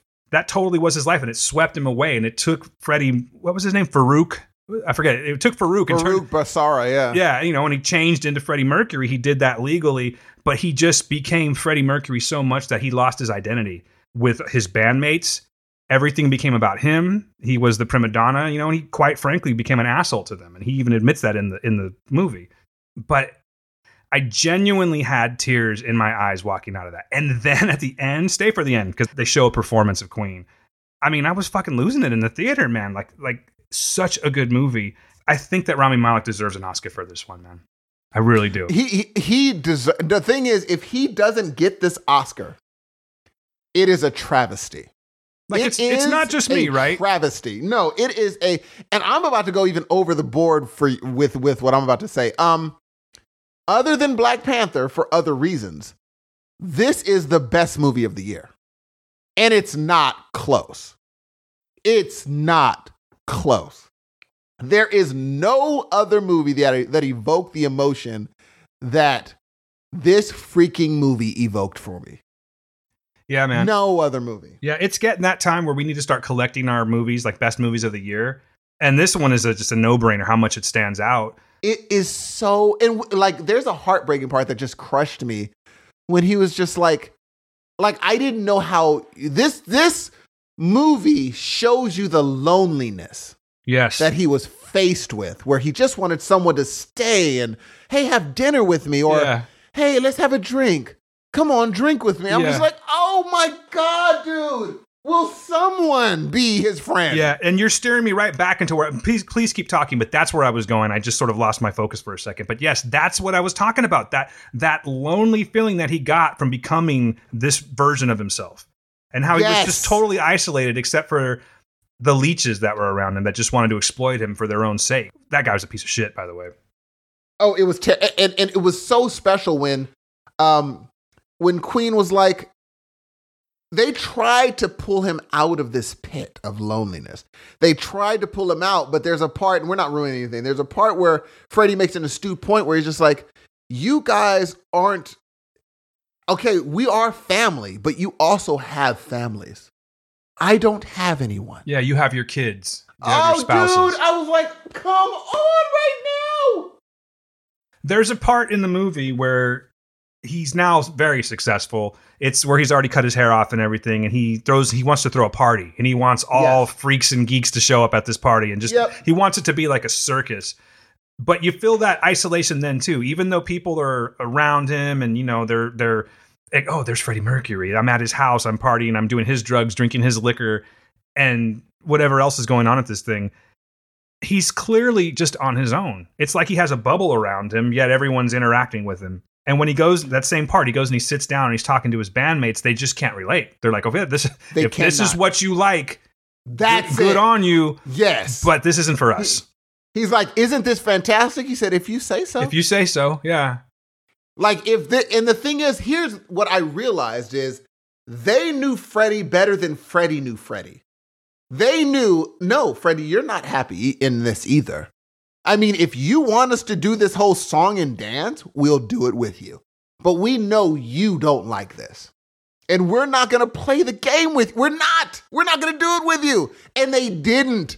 They literally were like, we're not doing this thing because this isn't really what you want. And I was like, what a family they were.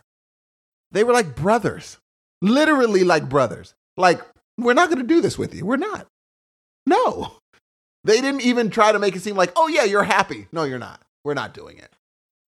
It was perfect. Perfect! Talk about perfect. Let's talk about the casting. Oh, I don't think there was a mistake made in the entire cast. Not, especially if it's Freddie number 1, Brian May. I said, oh my God, that's Brian May.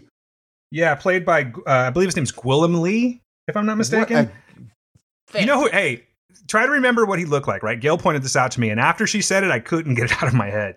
With that curly hair that he has, the Brian May hair, did Gwilym Lee not look like Howard Stern?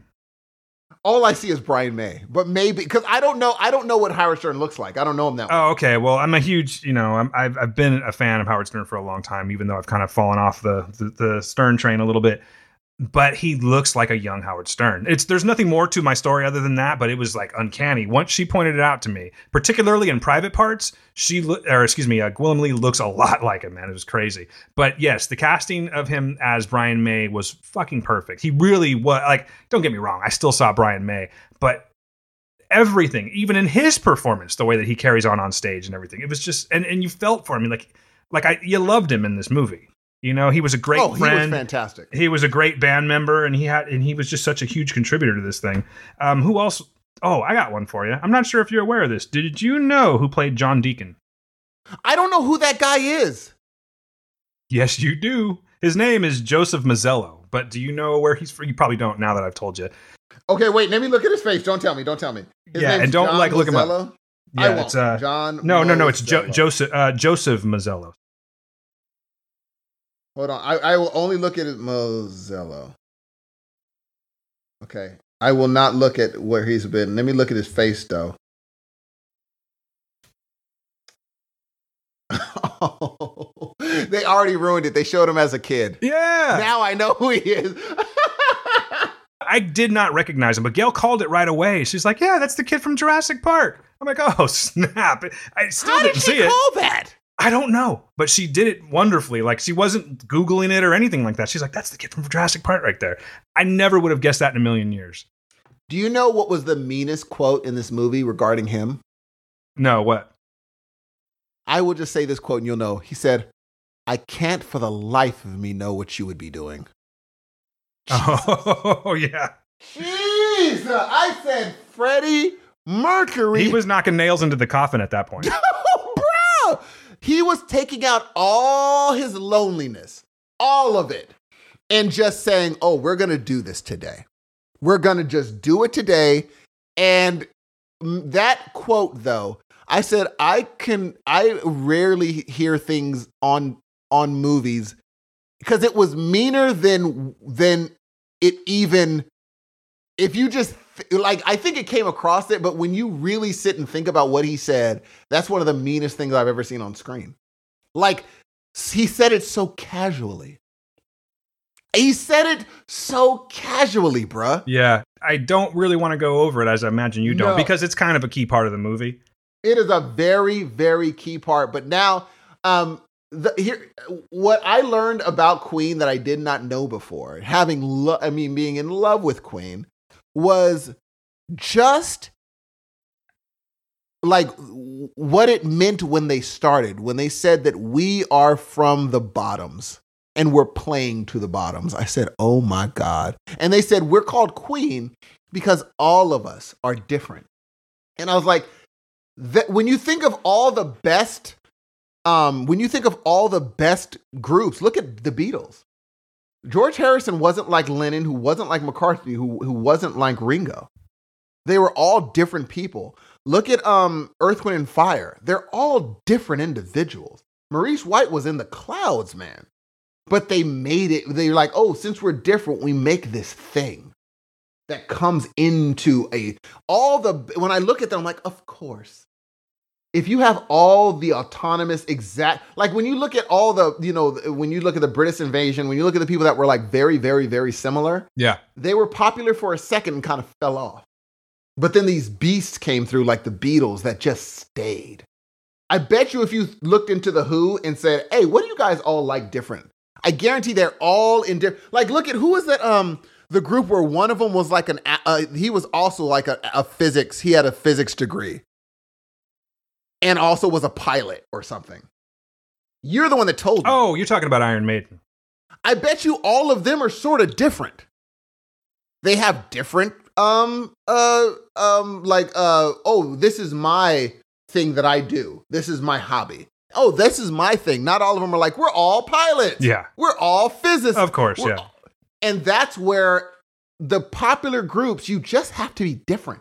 You have to have you have to have, because when you bring them all together, you make this thing where it's just like there were certain things in the movie that alluded to, when you have someone who's like, I want to do this. And another person's like, I don't like that. Let's do this. And that piece gets plugged in. Then another person's like, I don't like that either. But if we add this thing onto it form, next thing you know, you have this conglomerate of an amazing, like 4 different people that build this song that is now amazing. Whereas if one person wrote it, you'd be like, yeah, not so great.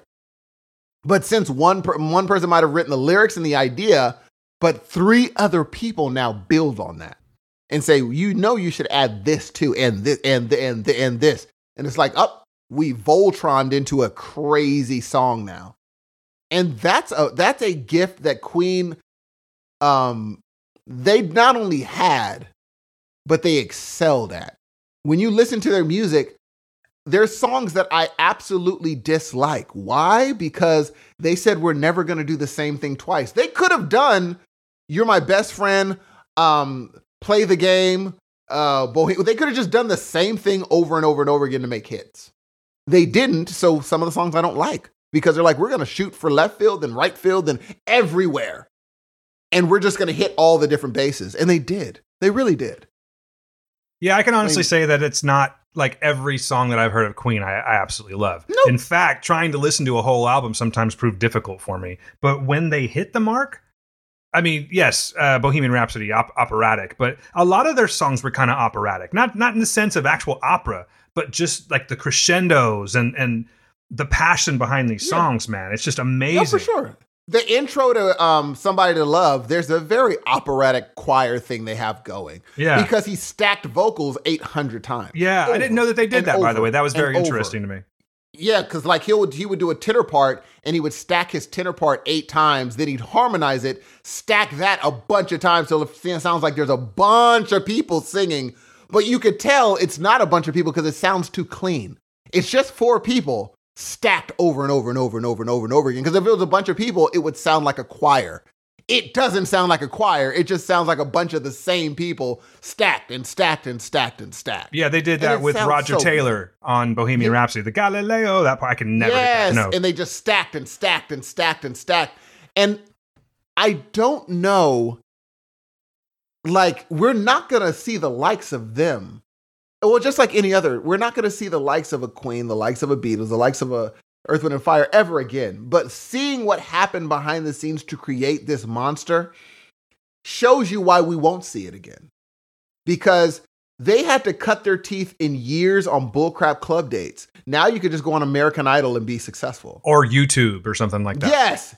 You don't have to cut your teeth on going to nasty bathrooms and playing 6-hour, 4-hour, 3-hour sets over and over and over again. But in those 3-hour sets, you're getting amazing at the guitar. In those 3-hour sets, you're learning how to play a room where it's like, I'm connecting to each of you 30 people. Now just put that into 30,000 and I'm connecting with you as if it was only 30. Because I'm so good at doing that. Whereas if you put a normal American Idol in front of 30,000 people, they're singing for 30,000 people. That's not what Freddie did. Freddie sung to 30,000 people as if it was just 2. You are all just one person I'm singing to. That is a gift, dude.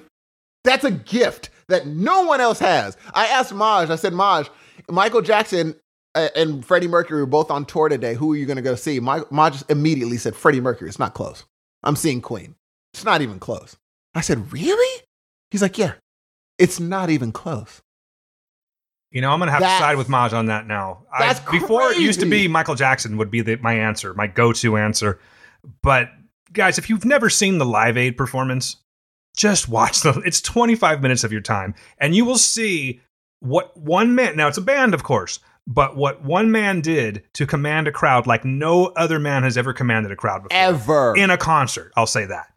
Just, again, I'm using this word a lot. It was magical. Like, it's just, no one had really done that before. No one had done that stuff before. Because even if we bring up Michael Jackson, the thing is, Michael, you had 500,000 people watching this man do this thing. Whereas Freddie, you had 500,000 people on Freddie's couch. Let's do this together. Let's make this concert a together thing. I'm going to talk to you. We're going to have a conversation. He let them sing Love of My Life. And when he said they're singing to you, I couldn't hold it in. Because everything he said was so earnest. The way Rami Malek played him is everything he said was so earnest. I had never understood how you can be in love with someone, but it wasn't a sexual love, but he was in love with her. He was in love with her. Mary Austin, too, you're talking about. Yes, in love. Played very well, by the way, by Lucy Boynton. Very well. She's the one, he was in love with her, and you could tell he wanted to love her the other way. He genuinely wanted to, but it wasn't his makeup. And she knew that. And that's what she told him. She's like, how can I be mad? It's not even your fault. That's crazy. But she loved him just as much. Totally. It's like they continued to have this love affair throughout the entirety of his life, but it was just on a whole other scale. You know, it couldn't be that way. It just couldn't. She ended up having a baby. She was married to another guy that was a good man to her. And I think that he actually, at least by how this story goes, I think he appreciated that because it never really showed him angry at him. Well, he was mad at her. He was mad at her. Yes. And I get it because she was supposed to be his. And, and I get that, but we also see it from her point of view saying, you can't just expect her to wait to be your lifeline for all your life. However, it's almost like she could feel when something was wrong. Something's not right in the universe because I'm so connected to this man. They were so connected that she understood from thousands of miles away, something is not right. Something is not right. And dude, it's just when there's a part, I'm not going to ruin it, but there's a part where he almost collapses on her. It tore me up, dude. He almost collapses on her when he opens the door. Like everything that's in him just lets loose. And I was like, I can't. And I knew, but the thing is, I knew it. The person next to me kind of smiled at me too. I knew I wasn't going to make it through this film too well. I knew it. I was already ready. Because I was like, okay, I knew that it was going to be bad when I got emotional when he first got on stage. Because in my brain, it was like, this is the beginning of Freddy. We are watching a legend be born. He didn't even know that he was a legend, but when he got on stage, he's like, oh, this is where I'm supposed to live. This is where, and there's an awesome quote where he calls anytime he's off stage the dark times. He doesn't ever want to be off stage. Yeah. He would just like to be on stage all the time. That's where he's the happiest. That's where he can actually just be himself. Bingo. And when he's on stage, he has a family of 500,000 people. Then when he goes home, there's no one. Imagine going from 500,000 people, 30,000 people, 40,000 people to nothing. Well, the thing is that he was going home to nothing. You're right. But there was someone there. That guy, what was his name? Peter? Oh, God. Oh, the Leech. He was the worst. The Leech. Yes. He just had these people, these hangers on that were around him that were just exploiting him, doing his drugs and living vicariously through him. I think that the part that you're talking about where he collapses on her or almost does, I think that was the turning point for him. That's when he went, oh my God, why didn't I not see this? I forgot. Yeah. And the thing is, Queen, they smelled it. They were like, this dude is a leech and we didn't like him from the beginning. Paul. His name's Paul. Sorry. Yeah. And they knew it. But again, they just understood that there's only one way you can deal with Freddy. Only one way. You have to let Freddy be Freddy.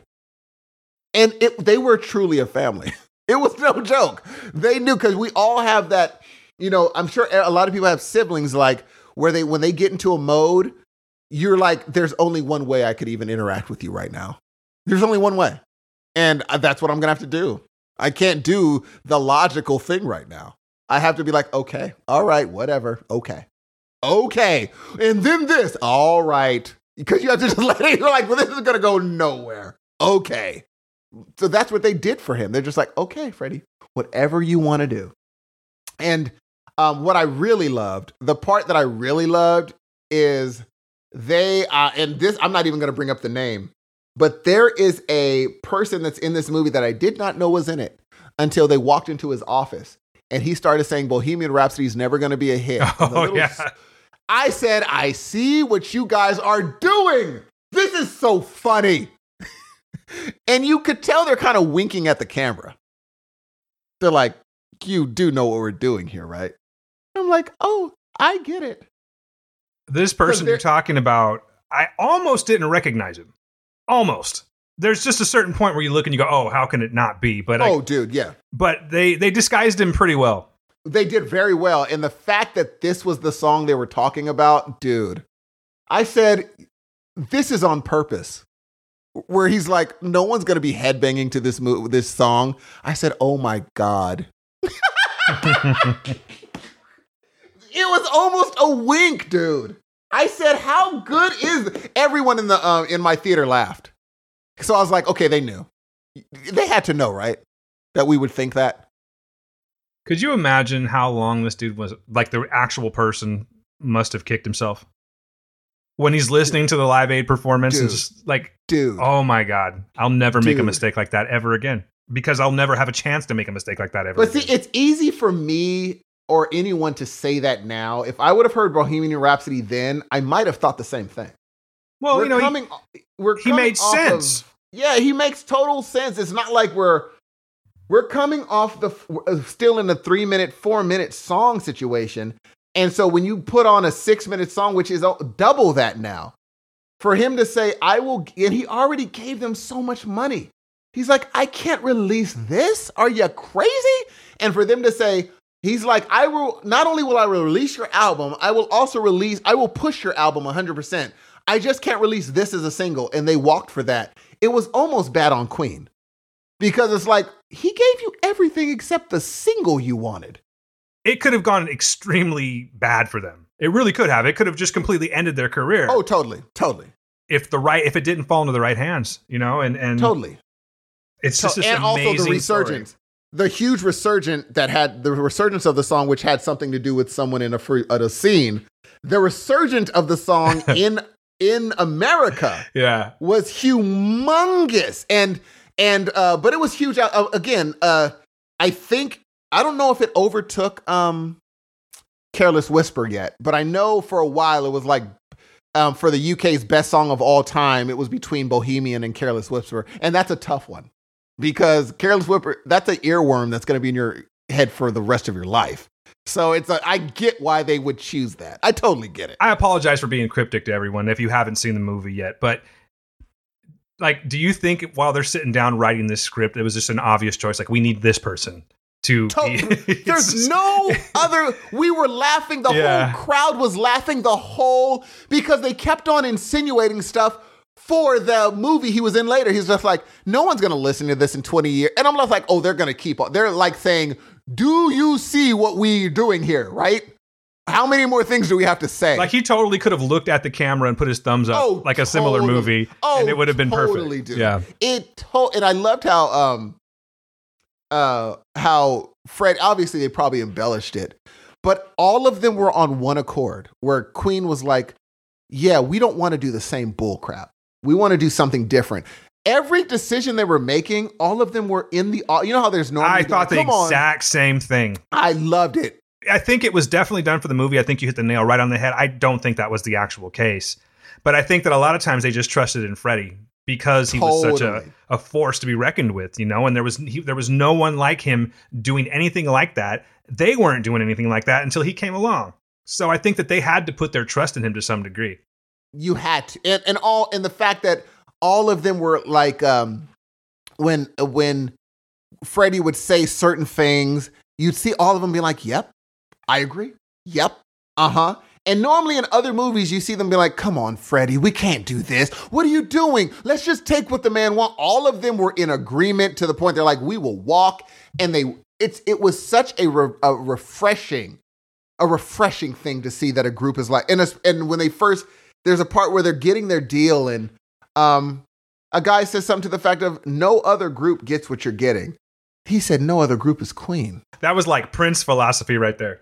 Oh, yeah, that's exactly. The greats think that. And he was just like, they knew we have something no one else has. And let me tell you why.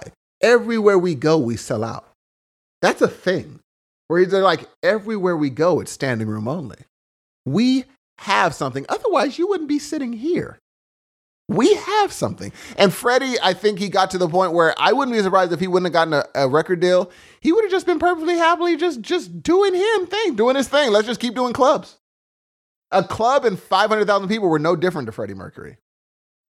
He's like, I play with 100% there and in a stadium. Yeah, but there were certain times where you saw like, oh my God, I'm doing this right now. Like when he came back and did the Live Aid performance, sorry to keep going back to that one, but that was the part where I would think I was moved the most.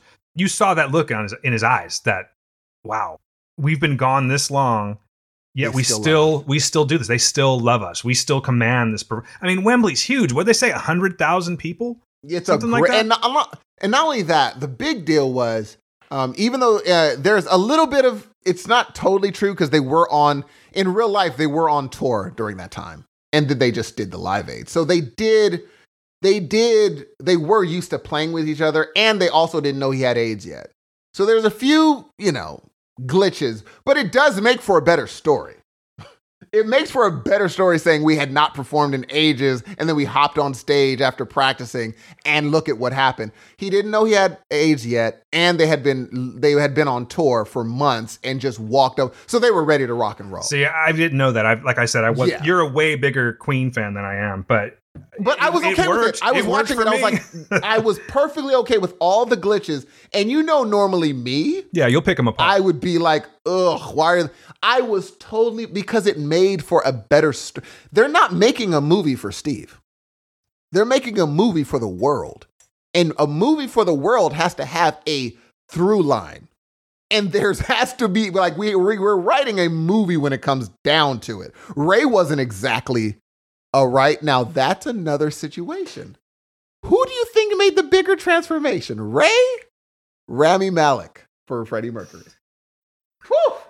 I'm going to have to give it to Jamie Foxx on that one. And the reason being is that he performed. Like, he used his own vocals. And also, here's my thing. Rami did an amazing job. First of all, the fact that we're comparing him to that case study already, because I haven't compared anyone to that I don't think ever.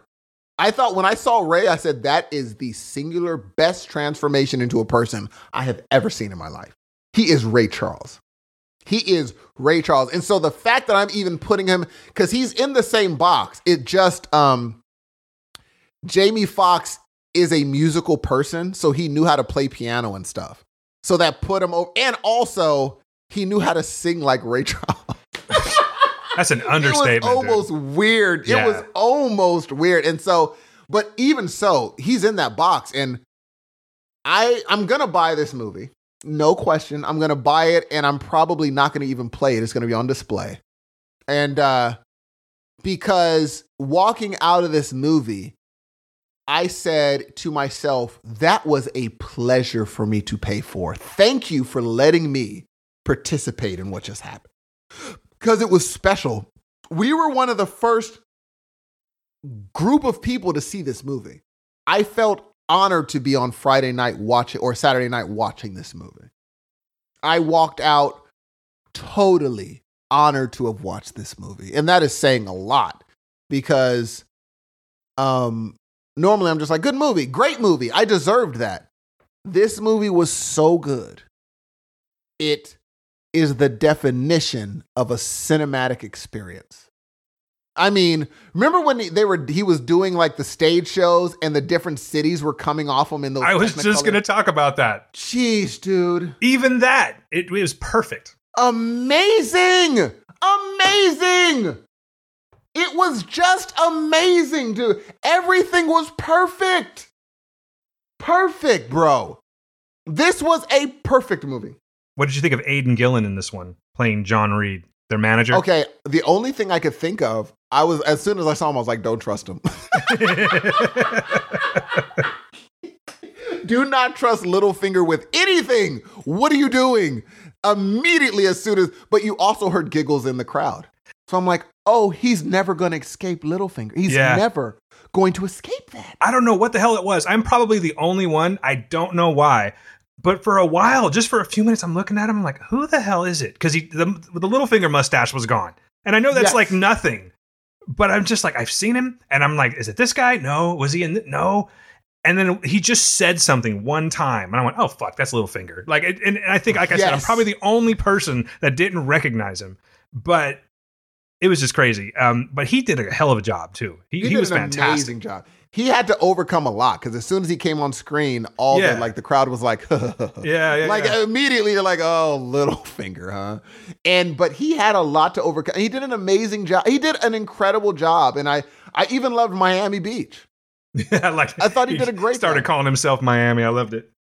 And then I loved that when the Live Aid concert was happening, Miami Beach saw that it was transcendent. He was singing along to them, and it was just breaking my heart. He saw what was happening. He said, oh my gosh, I am witnessing a transcendent performance. Like, it's there's very few of them. There's Hendrix. There is when Elvis first performed Hound Dog on TV. There is the Beatles on Sullivan. The Michael Jackson Moonwalk. There's Michael Jackson Moonwalk. And then there's Live Aid Freddie Mercury. Those are very few times, because all those times, like I asked my mom, do you remember Motown 25? She said, you can't forget it. The next day, that's all anyone talked about. They said, did you see little Michael Jackson now? Because I forgot, that's the last time they saw him. Mm-hmm. They're like, the last time was like off the wall. And he was still in my brain. Oh, he's just Michael Jackson. And you're like, oh my God, who is this man? Who is this? And so with Freddie Mercury, It was a transcendent performance, the likes of which many people, in 25 minutes, many people had not seen. And the fact that Queen already, during an interview, they're like, so how was it about the Live Aid? He said, no. That night, that day was Freddie. We just played the instruments and Freddie turned into something else. He turned into something else. We just played that night, that day. So they admitted there was something special happening. And the thing is, it's better for us to think, oh, he thought he was going to die. That's why he did. The harder thing for us to wrap our head around was, no, he did not think he was going to die. He thought he had 1,000,000 years left. This was just another day, another performance, because he believed in the meaning of that concert. He said, we need to get these Africans some money. That's what pushed him. Not, oh, I think I'm going to die. He's like, no, for this cause, I am going to give you Freddie Mercury times 11. That is even a better story. And they didn't get paid a red cent either. Not a red cent. He just said, we need to do this for this reason. And he gave everything he had on that stage for 25. Because he's like, I don't have 2 hours today. So you're going to get 2 hours and 25 minutes. And he did it. He gave them 2 hours in 25 minutes. I'm sure that there's something that a critic is going to find negative in this movie. But the critics are already panning it. Yeah. I've seen some things that I don't pay attention. I have to make my own determination on whether I thought the movie was great.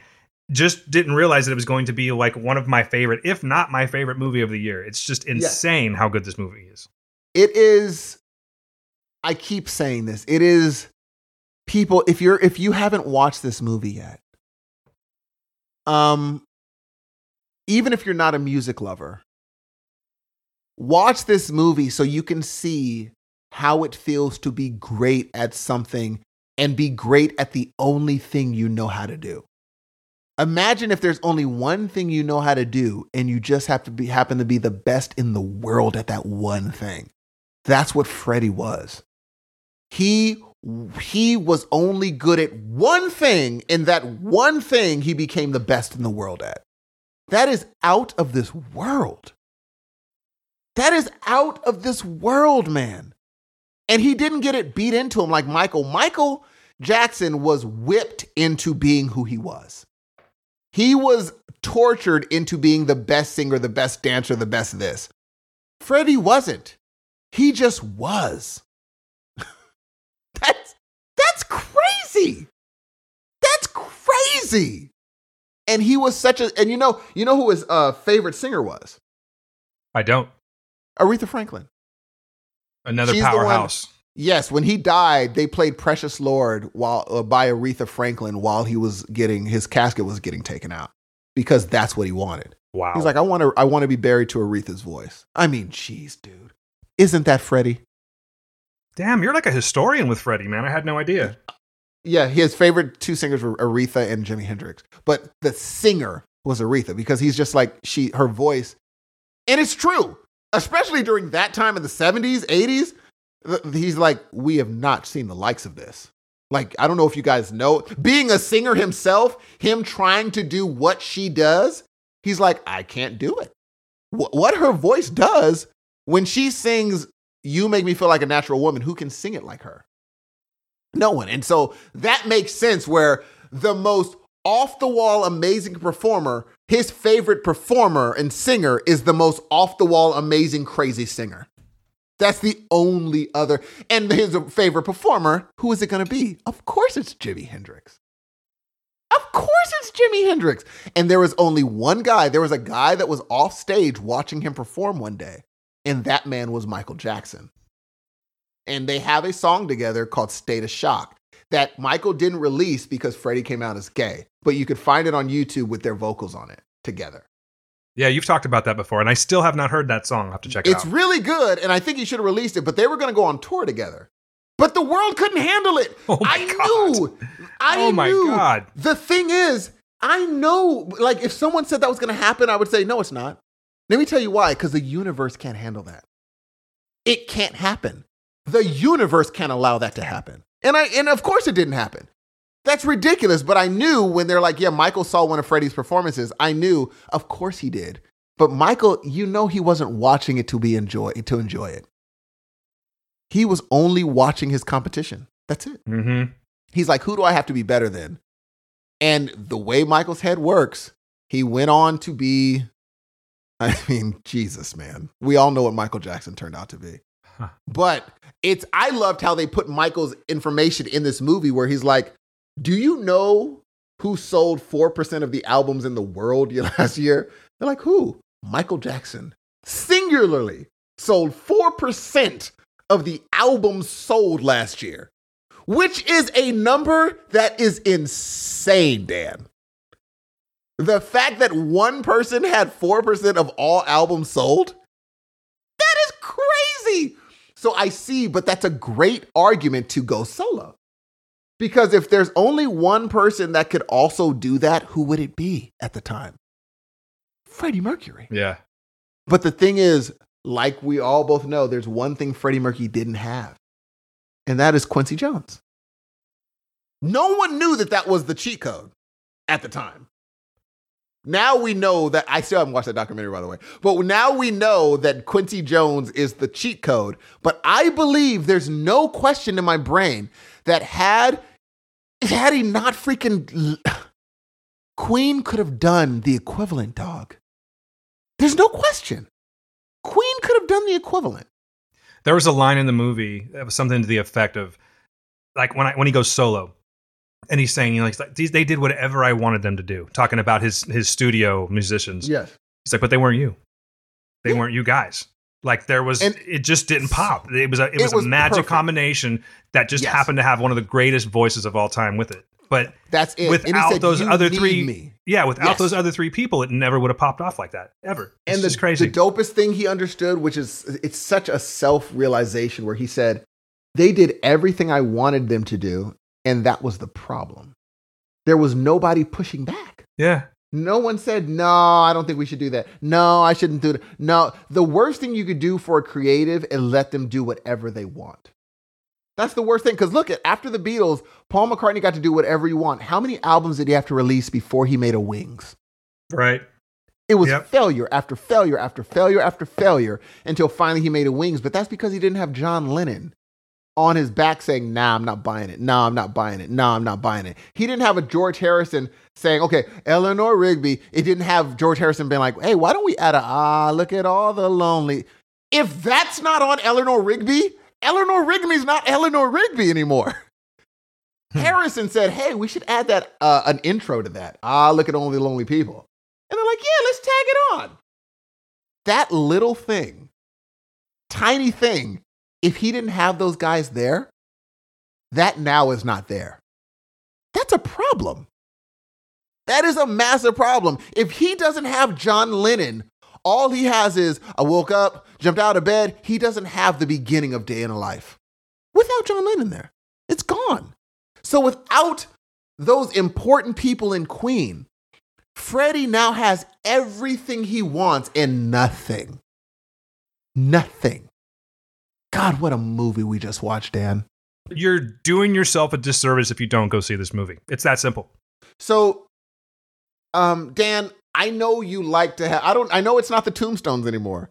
I don't know what you're gonna, oh my gosh, we can make a different scoring mechanism depending on what movie we're scoring. I'm with it. Totally what's a Freddie Mercury thing? Mic stands? 3 crowns? Oh, boom! How many crowns are you going to give the Queen movie? 5 out of 5 crowns, without a doubt. I will not change my opinion on it. And that's just the first viewing alone. Fantastic movie. And again, I think it might be my favorite movie of the year. You just said it exactly. I mean, this is one of those movies that we're going to look back on. And it sucks because we're going to see, and mind you, you're in a better position than me, because I'm giving it 5 too. You're in a better position than me because now I still have to see Star is Born. And I already know that now that I've seen Bohemian Rhapsody, I'm probably going to like Star is Born less than I would have liked it. You know, it's still a fantastic movie, man. But it's just, there was just something about this one that I think what it is that A Star is Born has 2 fantastic first and second acts. The third act is good, but not as good as the first and the second. Whereas this one just gains a momentum and it never stops. And the third act is probably the most powerful out of all of it. Dude, I mean, again, it totally brought tears to my eyes. There, and here's what I love, and we're gonna get out of here, but I will leave you. These are the last things I'm gonna say to these beautiful people. When you go see Bohemian Rhapsody, just be ready for, when I think of the movie, I think of transcendent and I think of earnest. The way that he described loneliness is unlike any movie I've ever seen before. The way that his face shows loneliness, the way that he portrays loneliness, the way that he just wants someone to click a lamp to show me you're there. I've never seen it portrayed like this in my life, dude. So people, be ready with Kleenexes. Go watch this amazing, transcendent movie. Tell me what you think. You already know the contact number. This is it for me. I'm going to leave you at this. People, there are times where you get to experience something that you feel like, wow, that was bigger than I know. And one day I'm going to look back and be like, wow, I experienced something. That is Bohemian Rhapsody. I love y'all. Keep it funky. Can't wait to see y'all next week. Peace out. Seriously, I'm just going to echo him. This movie touched me. That's all I can tell you. It's a fantastic movie. I plan on seeing it multiple times, and I guarantee you that there are going to be a lot more Queen fans when this movie's over. When all is said and done, next year, you watch Christmas time, Queen sales are going to go through the roof, and it's well worth it too, because if you haven't really gotten into Queen, this is the perfect opportunity. Even a greatest hits is going to sell you and change you. If you've not experienced Queen, it will change you. I guarantee it. That's all I got to say. Guys, that's it for us. Kind of an abrupt ending, I guess you could say. But here's what I have to tell you right now. Be good to yourselves. Be good to everyone around you. Live life happily, lovingly. Have a great fucking week. My name is Dan Ramirez. That's Steve Hudson. We're the Heroes of Noise. Peace.